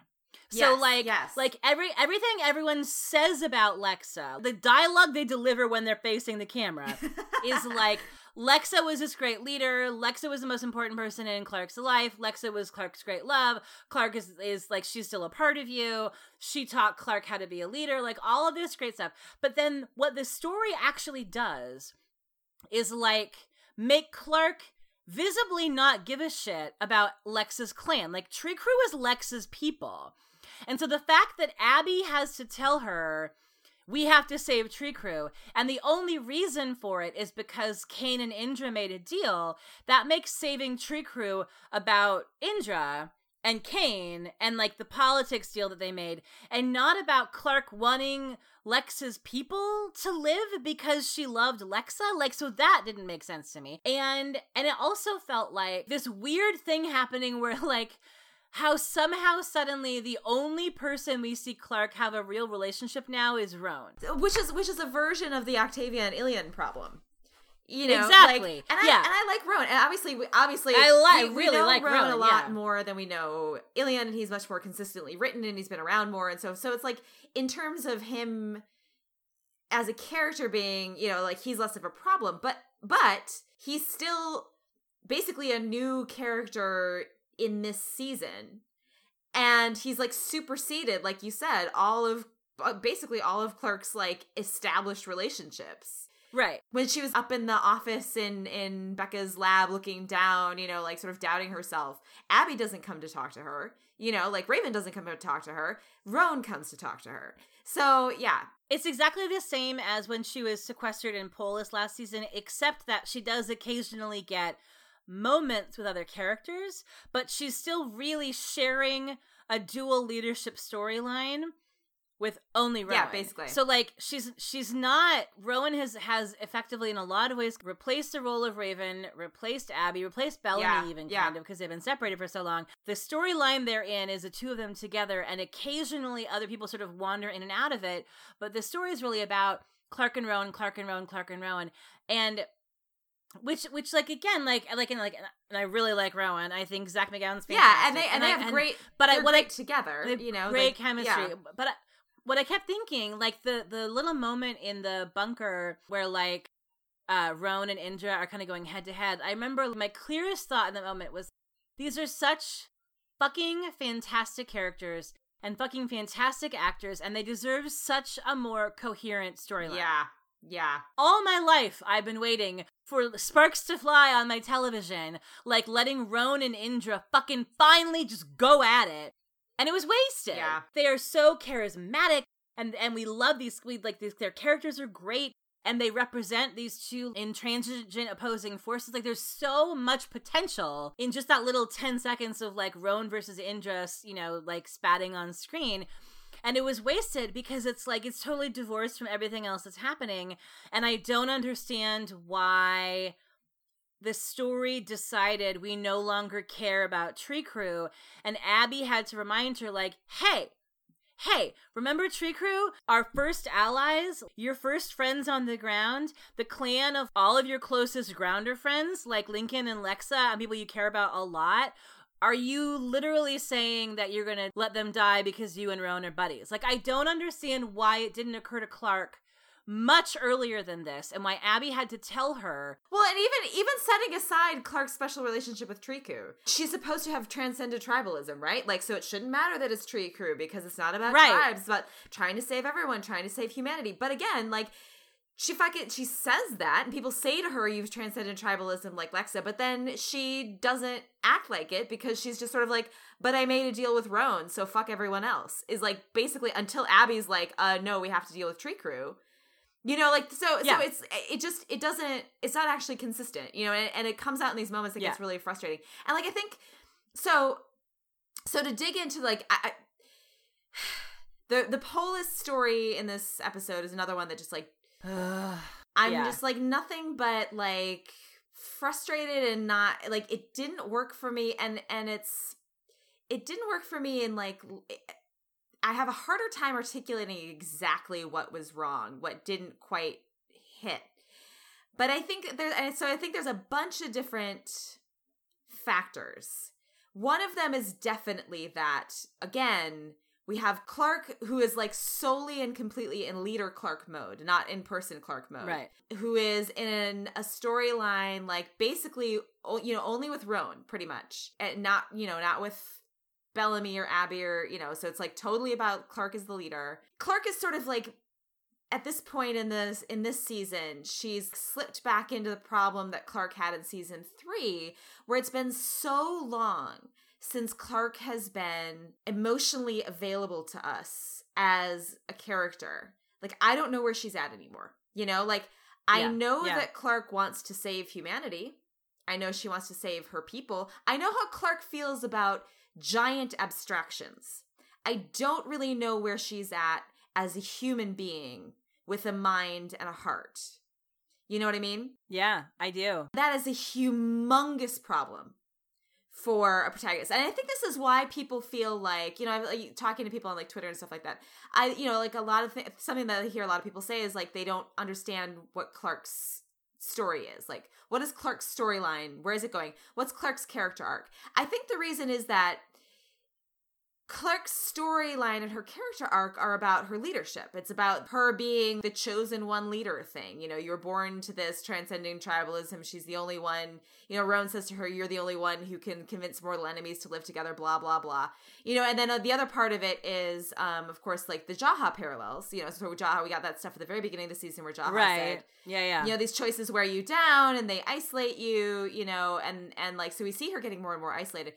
So insofar as Clark has a storyline, has a character arc, it seems to be about that. But the reason why I think that doesn't register as being like a character arc is because we don't have access. If there is an emotional development or emotional arc to that for Clark, we don't really get to see that. And it's been so long since we've seen that. And I think it's because she hasn't been with characters where she can have those moments. Because most of her interactions are with Roan or they're about leadership. She had an emotional sort of scene with Murphy, but he was yelling at her about her leadership choices. When people talk to her about Lexa, they're talking to her about Lexa as this great leader where Clark is like that great leader too. They're not talking to her about her feelings about Lexa. Even Nyla didn't, really. She talked to her about leadership, so like no one's asking like, hey Clark, are you okay? Right. They're like, you are the same kind of leader that Lexa was, and it's all about like it's sort of a political statement. And going the other direction, we never get a chance to see Clark express or react to emotional connections she has to another individual person. Again, what we know that she cares about, that she's focused on, and this is like, part of this is like, Clark is the big picture leader, like she's the one who sees the whole thing. She's the one has her head above the clouds where nobody else does. And she's able to see like the full landscape, whatever. But what that means is that the thing that Clark cares about primarily that we're told over and over again is abstractions. Everybody, humanity. Who do you want to save? I don't want to just save these people. I want to save humanity. Well, that's great and lofty. But it's also an abstraction, and it makes her separate from, the other characters. It makes her, like, you cannot empathize with an abstraction, Yeah. So it's really hard to empathize with Clark because it's really hard to empathize with humanity as just a general sort of thing. Like, we don't psychologically identify with mass groups of people or sort of theoretical abstractions. We identify with individuals, And so I think that's the thing that's the problem. And like, that is a choice that they've made. And I do think that like with the kind of like parallels with Jaha and stuff like that, I do suspect, and what we talked about before with like where Raven stuff is going to, I do suspect that will probably come back around in some form or another in the last 4 episodes, and it might pay off. And like, again, it's kind of like, it's the same thing with the Octavia thing, although it's not quite as, I'm not like infuriated with Clark, I'm just sort of like low-key frustrated. Same thing with Octavia, where it's like, if she has a killer last 4 episodes where this stuff really pays off, I'll be very happy, but it doesn't remove the fact that I think there's a serious problem in terms of just like pacing of her character and the kind of like episode to episode writing of her through much of the season and from last season that is just like not really, it's just not really working. And it's going on for a longer time than I think Like, you know, you can ask for a certain amount of patience from your audience, but I think it's kind of like they're really pushing that. I totally agree. I think you've hit the nail on the head. And I think one of the things that makes it particularly frustrating to watch is that in the past when, and I think the season 3 Grounder Massacre being the one noticeable exception, which we talked about before, but in the past when we've been dealing with somebody either trying to save a mass group of people or causing the death of a mass group of people, the show has locked us in on a couple of people as faces for that, and we've watched the characters that we care about. You know, often Clark, sort of the abstraction becomes humanized, and so it can be as little as like Tor Lemkin, the dad with the beret in The Culling, you know, or it can be as big as all of the different characters that we meet in Mount Weather, who we empathize and care about and believe to be good people, and knowing that they also, in addition to Cage and Dante Wallace, are going to die when things get irradiated. Like, not just Maya and Maya's family, but the little kids. Like, so we get little bits and pieces. We have Bellamy talking to a child whose dad he's just killed. And we have Maya in Jasper's arms. And we have, you know, Bellamy on the radio saying, like, these people tried to help us. And so we don't have to meet every single human being in Mount Weather. And we can talk about Mount Weather in, like, a big picture macro sense with a really nuanced, complex understanding of what Mount Weather means to people like Clark and Bellamy, and to Jasper, and to, you know, and to everyone who is chained up in there, and to the kids who are inside. And I think that we've talked about, you know, just to death, but the big issue, of course, with the Grounder Massacre was that we got none of that. But we did with the City of Light. You know, the idea of if you die in the City of Light, you die in real life, and of sort of the stakes of they have this sort of zombie army that they can't just kill them because it's Emori and Jackson and Kane and, you know, and people who mean something to them, and Jaha, you know. And so I think where the ambition of making the arc of season 4 saving literally all of humanity, I think where that's become a problem is that we haven't had those moments where Clark has to face, if she fails, her mom dies. Yes. If she fails, Bellamy dies. If she fails, all the delinquents die. We got that with the list. You know, I think we got that moment where she was making the list, and that made that problem concrete and emotionally. And we saw how it affected, like, people like Monty and Jasper and Harper. Like, we saw her have to face that. Like, the humanizing of that choice.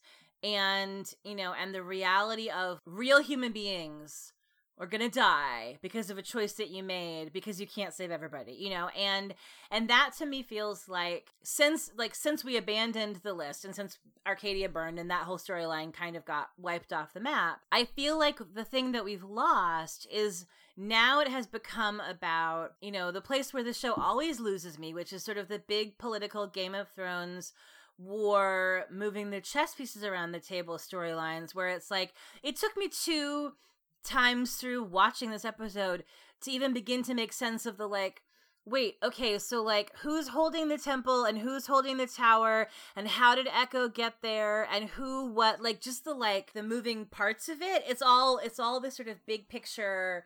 Like, it feels like Clark is playing chess, and it doesn't really feel like Clark is knee deep in it, like she was sitting at that desk crying and looking at this list of people, you know, whose names she had to write down, where every single one of them was a human being to her. Now it's like political gamesmanship with incredibly high stakes, but I don't really feel those stakes, and I think not feeling the stakes has like a bunch of, I think there's a bunch of things at play. One of them is because, like you said, the focus is on the sort of like political chess game and the abstraction of talking about like trying to save everyone, saving your people, saving my people, instead of, you know, with very little sense of sort of like, here are some individual people who will die, you know. Another piece of it, I think, that didn't quite, that also sort of like doesn't quite work is like, Clark is acting like if everyone would just not fight this war, they could save everyone. That is still not true. They can only save 1,200. And I get she's prioritizing, like, first I have to make sure that, like, everyone calms down so we can even make this compromise. And I think, like, another huge issue for me, this is more fundamental. On the one hand, the sort of, like, death wave of radiation coming to wipe out everything in its path is like as big of stakes as you can have. Giant, unstoppable killing thing coming. On the other hand, because it's so big and it has no agent, there's no like person causing it who can be talked to, because it's a force of nature coming and inevitably to wipe you out at some point in some form, but not like, but it's sort of like, again, abstractly, we don't see it coming really. Right. It has the problem that climate change has in terms of being difficult for people to kind of like mentally grasp and feel the stakes of. Because it is so huge and distributed and inchoate, although it's enormous, it doesn't feel enormous because all of the like signals in our lizard brain that tell us, holy shit, oncoming death, aren't there. And so I think, again, it's like a hugely ambitious story to tell. And I do appreciate like it's, it's cool that they're like going that big. But I think the problem is, again, you can't emotionally feel the stakes of or connect with an abstraction. And something that big, a death wave of radiation, is an abstraction. It's an abstraction until it arrives. Just like climate change. The problem with climate change, arguably, and this is not my idea. Like, this is actually a thing that, like, so like my subfields, I'm an English professor, but my sort of like theoretical subfield is environmental studies. And one thing that people have been talking about a lot in environmental studies in the last several years, like decade or 5 years, something like that, is exactly this problem. Why is it difficult to sort of get people to feel urgency about climate change? It is undeniably species destroying level, potentially catastrophic.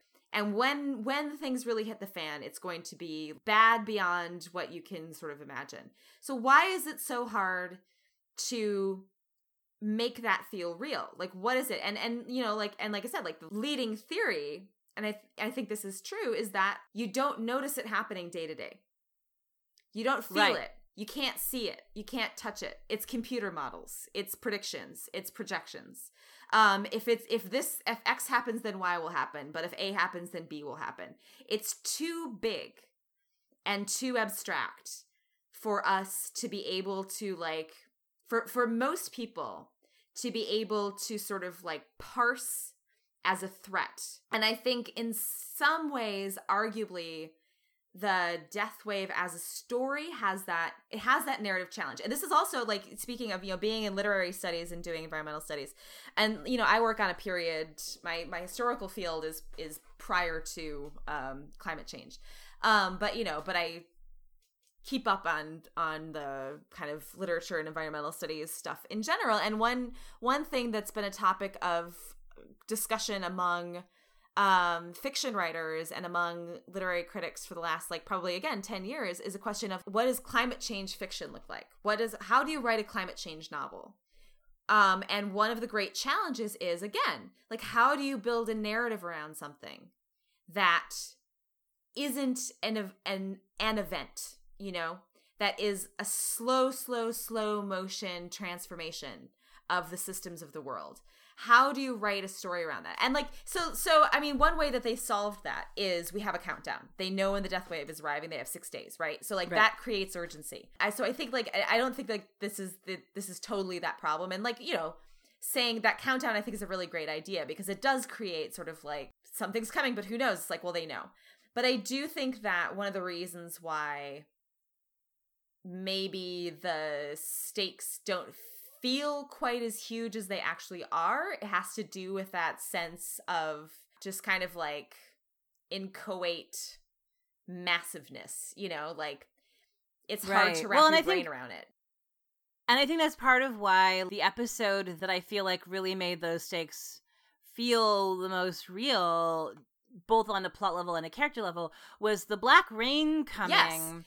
Yes. Like took a slice of that and made it real and immediate and present in a way that both sort of shifted everyone's relationship with the concept of this abstraction, but also brought out very deep character things based on having to face the reality of the fact that this is not a thing that is happening in the future. It's a thing that's happening right now. No, I think it's...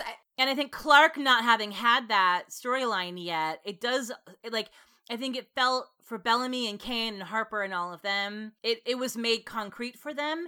And Clarke is still in the abstraction part of that story. Well, and I think I was going to say, like, to be fair, they have done a bunch of stuff to make it concrete. So, like, the Black Rain episode was really great. Like, I thought that was, and it arrived exactly when it needed to. You know, it kind of made things real. You know, when everybody was leaving, Arcadia, Bellamy said, like, make sure you know you can always see the person who has the chem tent that you're assigned to, you know. Right. Yeah.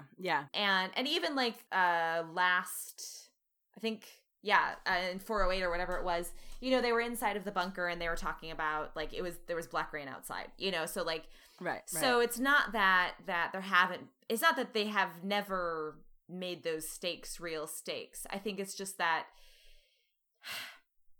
see, this is why I have such a hard time with this storyline. Because, like,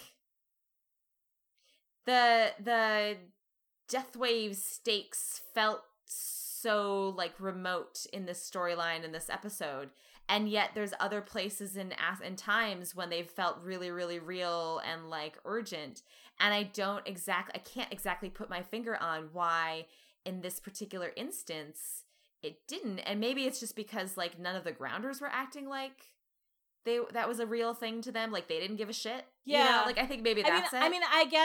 I think part of it to me is, I don't want to speak for you, so maybe it's different for you, but for me it feels like it's because this storyline could 100% fit into season 2 or season 3. Yeah, with no death. Yeah. That's a very good point. I think that might be it. You know, like this was a political chess match storyline, and so even though the stakes of the chess match are literally like, who's going to be dead in 5 days, because that didn't factor into the story that we watched happen, which was all about like elaborate political schemery and like everyone trying to outsmart everyone. It felt like a story that I wanted the show to have evolved past, because it felt like the one thing I was really excited about this season, and we have gotten it in some ways, although not in others, is this sort of idea that the enemy is so big that it sort of has to at some point be fundamentally unifying. And that the thing they keep bumping up against that makes it impossible to like come up with a coherent, articulate plan to save all of humanity is all this dumb bullshit petty infighting. Yeah. So I think part of where I feel like where I found that part frustrating. I mean, like, and I love a political schemery plot as much as the next person, but I feel like 4 episodes from the end, with the world exploding, it feels like a battle royale for ultimate dominion of like who is in charge. This exact conclave thing could have played out last season with Lexa instead of Octavia about something totally different and would have felt completely earned. Yeah. You know, like this could have been like how Lexa solved the problem of the sort of fracturing alliance and her whole thing with Naya, and it was like her versus Naya and who's on whose side or whatever. Like you could graft all of these story elements onto a plot that was unrelated to like the storm is coming, and they would still fit, you know? So I think some of it is it just feel current. And yeah, and I think the other problem, like I think a more sort of like fundamental problem with the political storyline in the Polis plot is that we still have absolutely no idea what the background or the stakes of this Tree Crew versus Azgada thing are. All we know is that they want to murder each other more than they want to not die of radiation. Like, that's all we know. But we have zero idea why. We don't have any backstory. Right.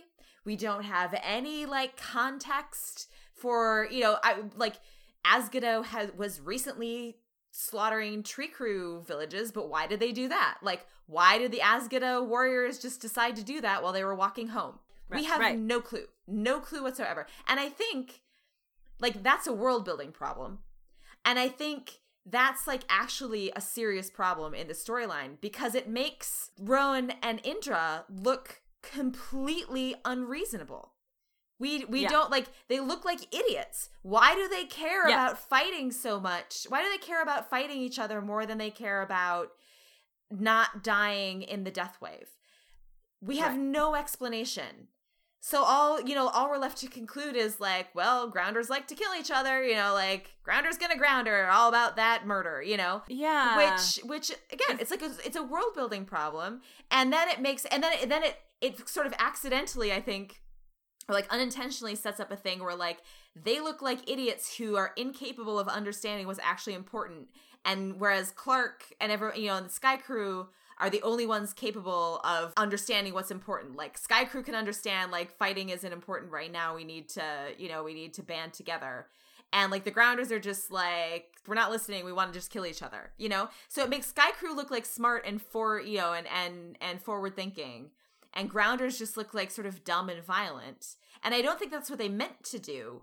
But because we don't understand why they're doing anything they're doing, it's just sort of frustrating.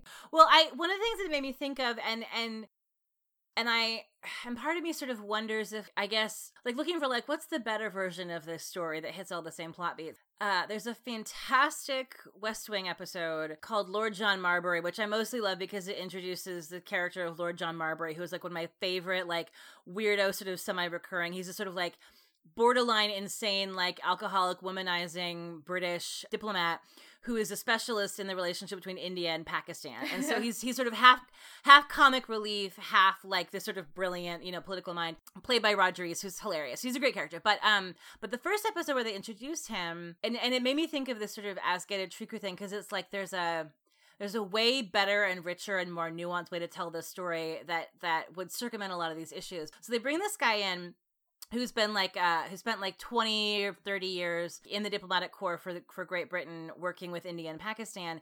And they bring him in because there's like a military skirmish. There's like, I think, like Pakistan sends troops across the border.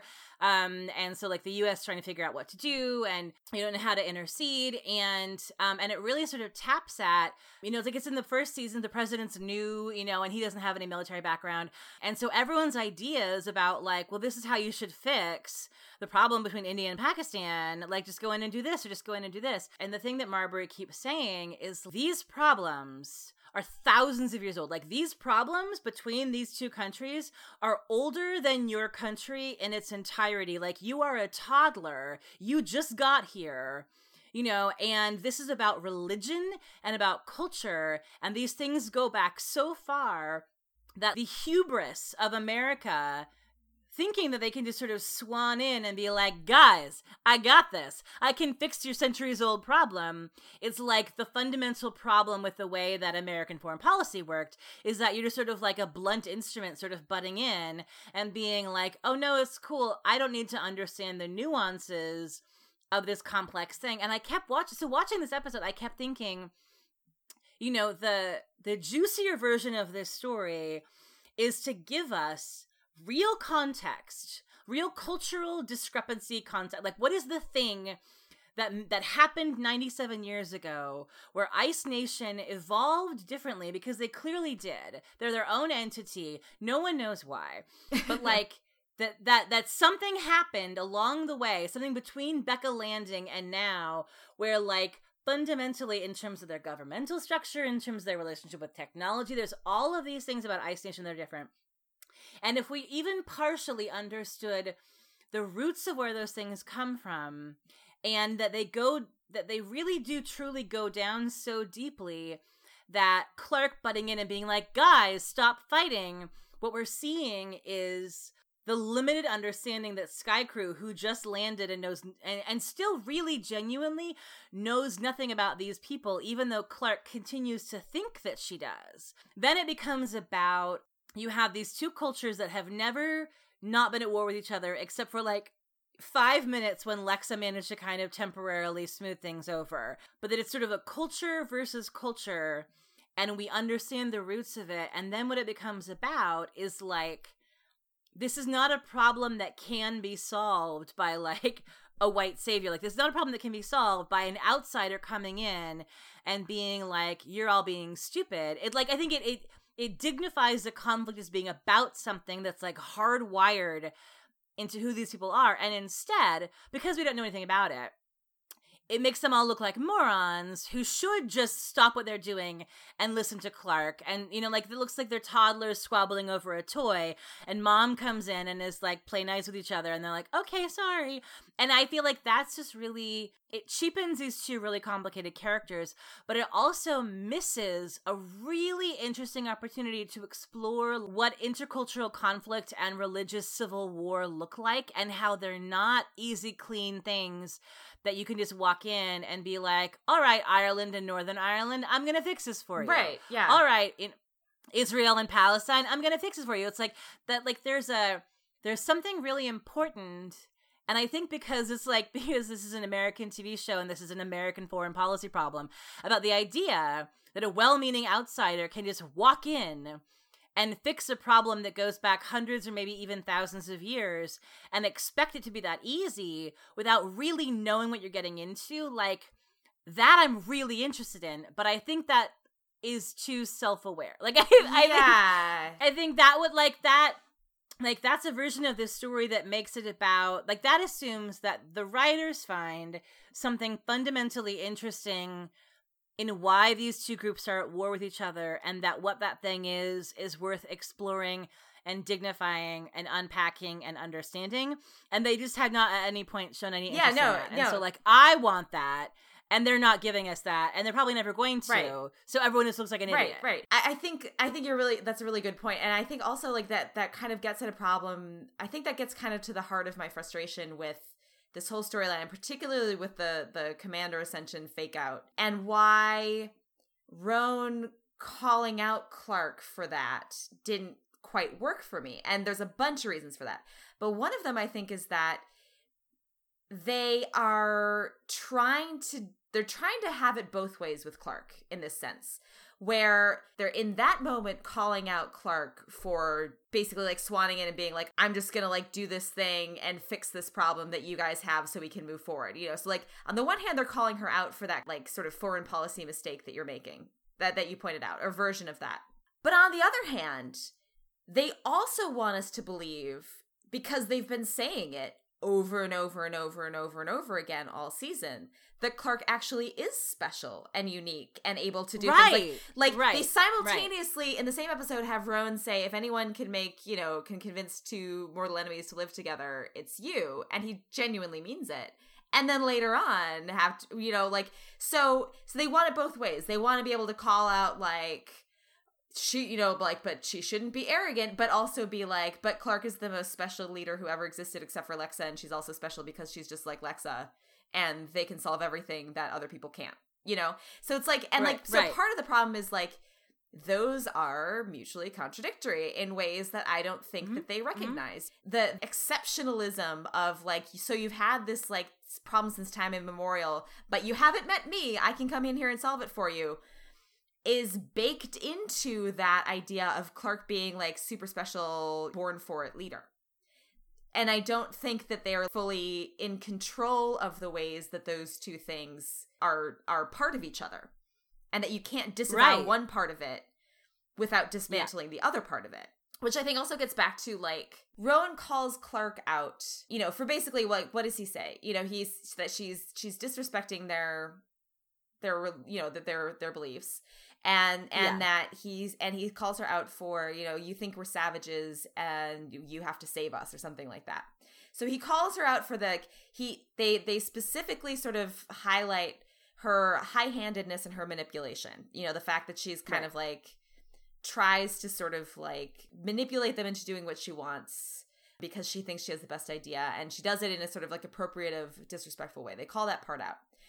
The problem is, like, there's a bunch of problems. One of the problems is that the way that the conflict between Indra and Trikru and Nazgûl is presented to us, Clark's reaction is actually totally logical. Like, Indra says to Clark, yes, a commander could stop us, but since there is no commander, you can't stop us, war it is. And Clark's like, well, if all you need is a commander, we got the chip, I'm a Nightblood, let's do this. Well, that's easy. Yeah. So, like, literally, Indra is like, the only thing that will stop us from doing what we do, which is kill each other for no apparent reason, but we just do it all the time, is if we have a queen pope again with, like, divinely appointed autocratic power to tell us you are not allowed to do that.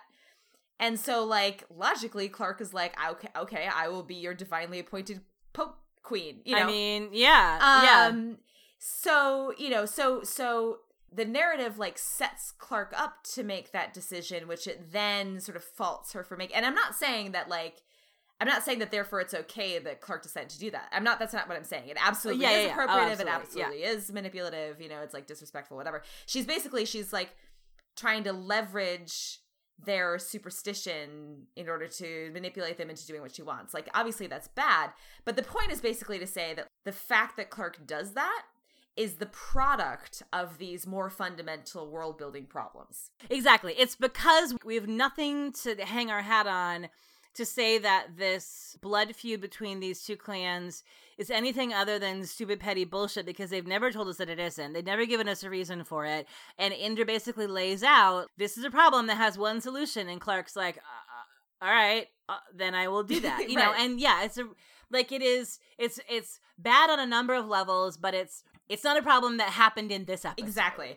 And so, like, I think my other issue with the fake out ascension, and again, like, the reason why, as a kind of, like, why this didn't work for me as a subversion of the kind of, like, colonialist white savior issues that they have with Clark. Like, they were very, very clearly trying to, like, lampshade that criticism and then be like, look, we're disavowing it. Okay, now we're good.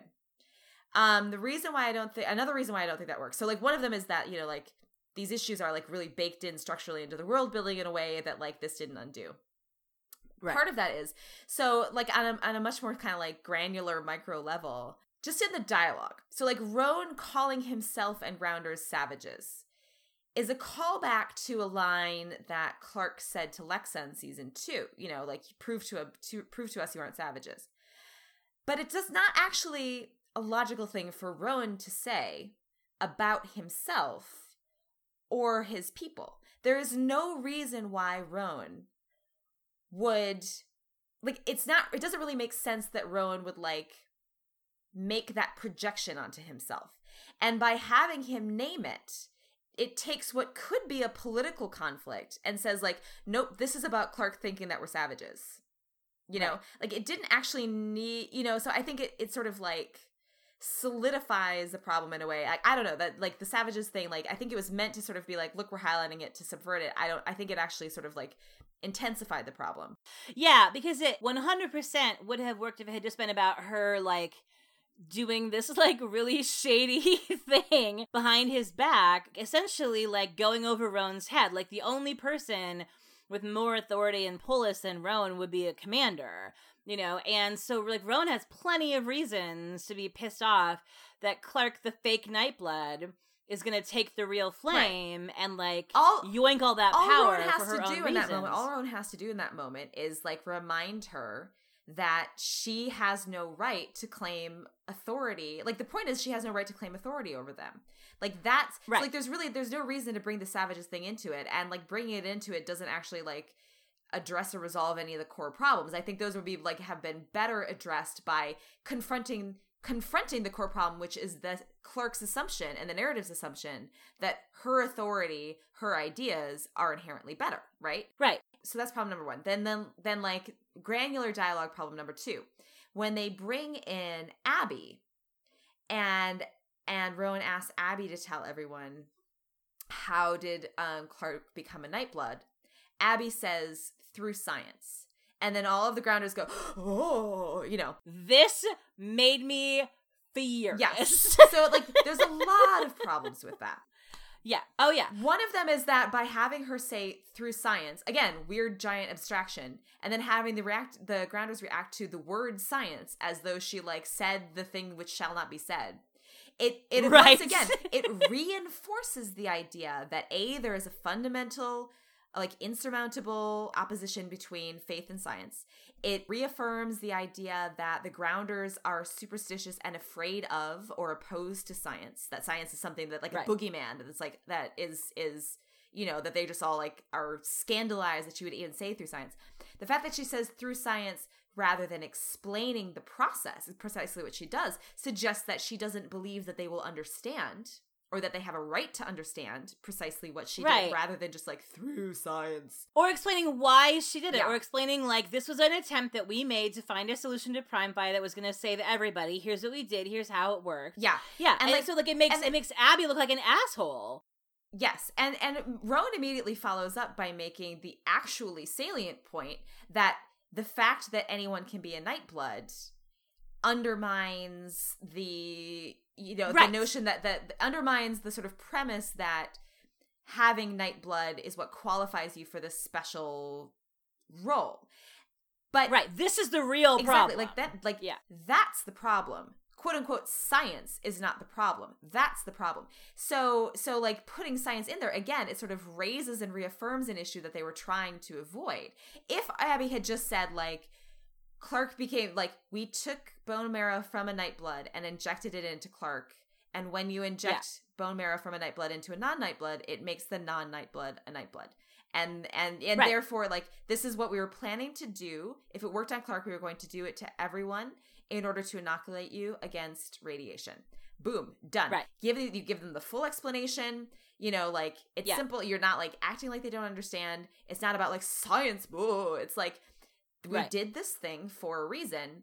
It has the effect of triggering, you know, a potential crisis of faith for those people who really, you know, who like believe in this sort of the mysticism of Nightblood and of the Flame. So, you know, again, like, not to say that I think that this like Commander Clark fake out is something that they ever should have done, because I don't think it is. And I don't really see that it's like, you didn't need that there to get to the Battle Royale. You could have skipped that step entirely. Yeah. I don't think that it should ever have done it, but like, those are the reasons why, if they did it in order to sort of like raise those issues and dismiss them, this is why to me it did not do that at all. Well, and for me, I know I totally agree. And for me, I actually think one of the things that I found actually like really like kind of offensive about that moment in this episode, that is something that has been bugging me all season more and more, and this really sort of brought it to a head, is as a person who is religious, the way this show treats religion is kind of like unbelievably insulting. Yeah. The only characters that we've ever met in this whole show that have any kind of a sort of institutional, like any kind of a real sort of spirituality are like Vera, Kane, and Marcus, like a little bit, but like mostly Vera. We see that these characters have like rituals. They have like, there's like, you know, there's the funeral words that they say, maybe meet again, you know, but that's sort of more like a cultural ritual and not really a religion. Yeah.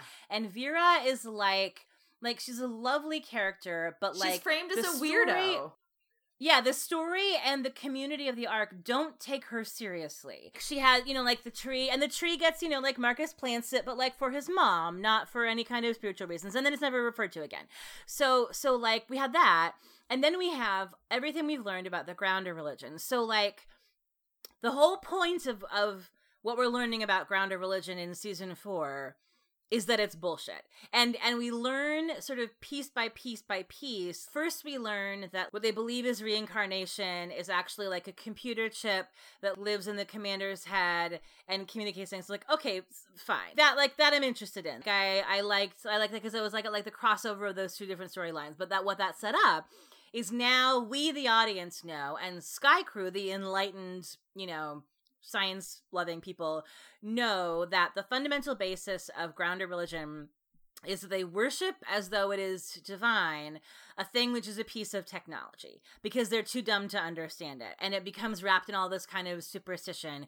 And then, you know, and then the next kind of glimpse of religion that we get is we get Bill Cadigan and his fucking shady-ass doomsday cult, which is obviously, clearly, and I don't know if we're going to get more of him later, but like transparently a scam. And we get, you know, Jaha and all of his sort of cult-like zealot mindset, which I think we're not meant to like exactly sympathize with that either.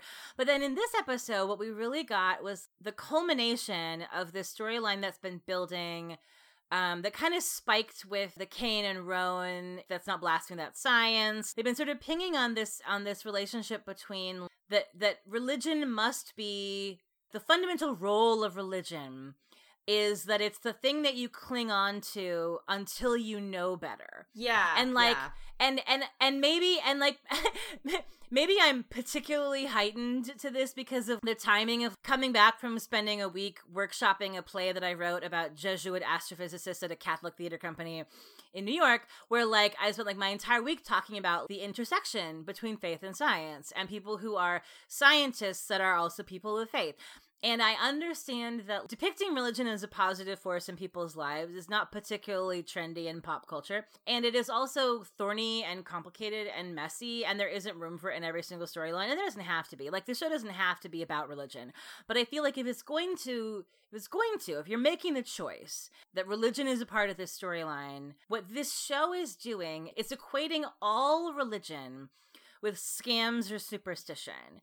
And so if that's the story that you're telling, like if that's what you believe, that's fine. But I don't know if they know that they're doing that. But it just feels like science is for smart people, religion is for dumb people who don't understand yet. Or if not for dumb the people, thing that they believe in. Yeah, if not for dumb people, then people who don't have enough information yet. Right. When you learn, like when you know better, like once you've learned the reality, then you will cease to be religious and everything will be fine. And I just like, and it gets under my skin in a really primal way because it doesn't like, I don't know that they are intentionally trying to do that. I don't think they are. Like, I just don't. I think it's like this really ugly sort of side effect of this kind of continual stumbling into these white savior savage tropes, that a secondary sort of piece of it is the sort of idea that the fact of being religious implies that you are missing key information that if you had it, you would be like, oh, okay, there is no God, it's just a computer chip. Yeah, you know? I mean, I don't think it's intentional at all. I think it's the product of some sort of like uninterrogated assumptions about science and faith being somehow antithetical. Which is just infuriating. I would be surprised if anybody in the writer's room actually. I wouldn't be surprised if somebody heard that and was like, "Wait, what?" You know, like I didn't think that. You know, it's like I don't even know that it's conscious. And like, you know, so I'm basically like, I'm pretty much atheist. Like I call myself an agnostic because like I just, you know, like I don't know for sure that there isn't a God, but like I'm not religious and I'm not, you know, I'm you know, basically atheist agnostic. But my work, I work on theology a lot. I work on, you know, and religious writing and religious thought and stuff like that. And it also just sort of like a lot of stuff about the religion in this show just strikes me as that is not how religion works. And that is not, that is not how people of sincere faith, that is not the relationship that they have with their faith. Right. It's also important to me, not just because I study this stuff, but because you're like, you know, you're my best friend and have been for 16 years. And like we have talked about science and religion and faith and theology a lot, you know, like, and it's very, very complex and it's very, I think the other thing about like, you know, so discovering that Nightblood can be made would logically trigger a crisis of faith for you know, a lot of these grounders. But the assumption, the assumption that this show leaps to, what, you know, what Rowan says, which is basically, or the implication, which is like, this religion is defunct because of this fact. That's not how a crisis of faith works. That's not necessarily what people would conclude from that. Some people might. No. Some people might, but maybe not. Knowing that is a biological possibility to transfer, you know, bone marrow from one person to the other and make the other person a Nightblood. It doesn't necessarily follow that grounder theology could not adapt to that fact. The Catholic Church adapted to the fact of a heliocentric solar system. Exactly. Yeah. Religion adapts to scientific discoveries all the time. And yeah, sometimes it's fraught. I'm not saying that it wouldn't cause a schism, you know, but like these things are complicated. Right. Well, and that's where I feel like what I am interested in and this is where I feel like they were telling a story where there was like right next door there was a way more interesting version of the story, and they sort of skipped right past it and went for like the real obvious thing, which is like about savages, superstition, when really what I'm interested in is Gaia's whole role in the institutional hierarchy of her religion is that she's a Nightblood scout, because Nightbloods are so rare. There's like a whole priest class within the caste system whose job is just to like find them and bring them in and train them. And so where does Gaia see her own role in a world where anyone can be a Nightblood? You know, it's like the gap between like, I'm a Catholic where only some people can be priests, and you have to be chosen, you have to have a calling, and you have to go through all this education, and people have to like approve you, and the bishop has, you know, and then so like going from being Catholic to being something like a Unitarian where the whole infrastructure is that anyone can have any kind of relationship with any kind of a god that they want to, like there's a real culture shock there. If what you're used to is thing A, and then suddenly it's like, no, the hierarchy is gone, the infrastructure is gone, but your faith is not, like that's assuming that faith is the same as institutional hierarchy. And I think that's part of what I find, like, it's just an uninteresting way to tell a story about religion. Yeah. And it does really, it makes it about this savage thing instead of the more interesting thing being, what does it mean now if the rarity of Nightbloods being sort of a core tenet of faith, like if you remove that, how does everything else have to kind of flex around that, you know? But yeah, but that's just like it's a messier and more interesting, but it's also more, like you said, like it's more a story about what real faith is like to real people who have faith.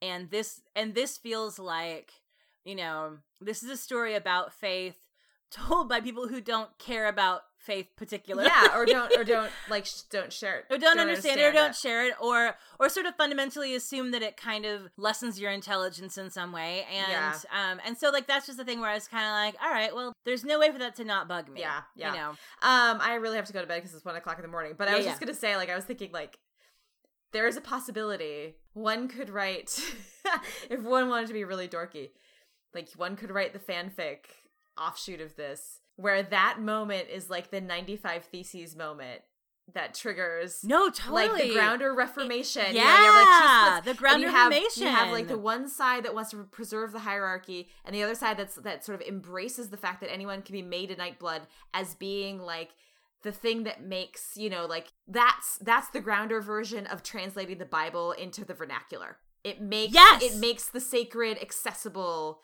to all people and not just a certain caste. Yes, I'm so interested in this. And that would be like, that would be like fascinating.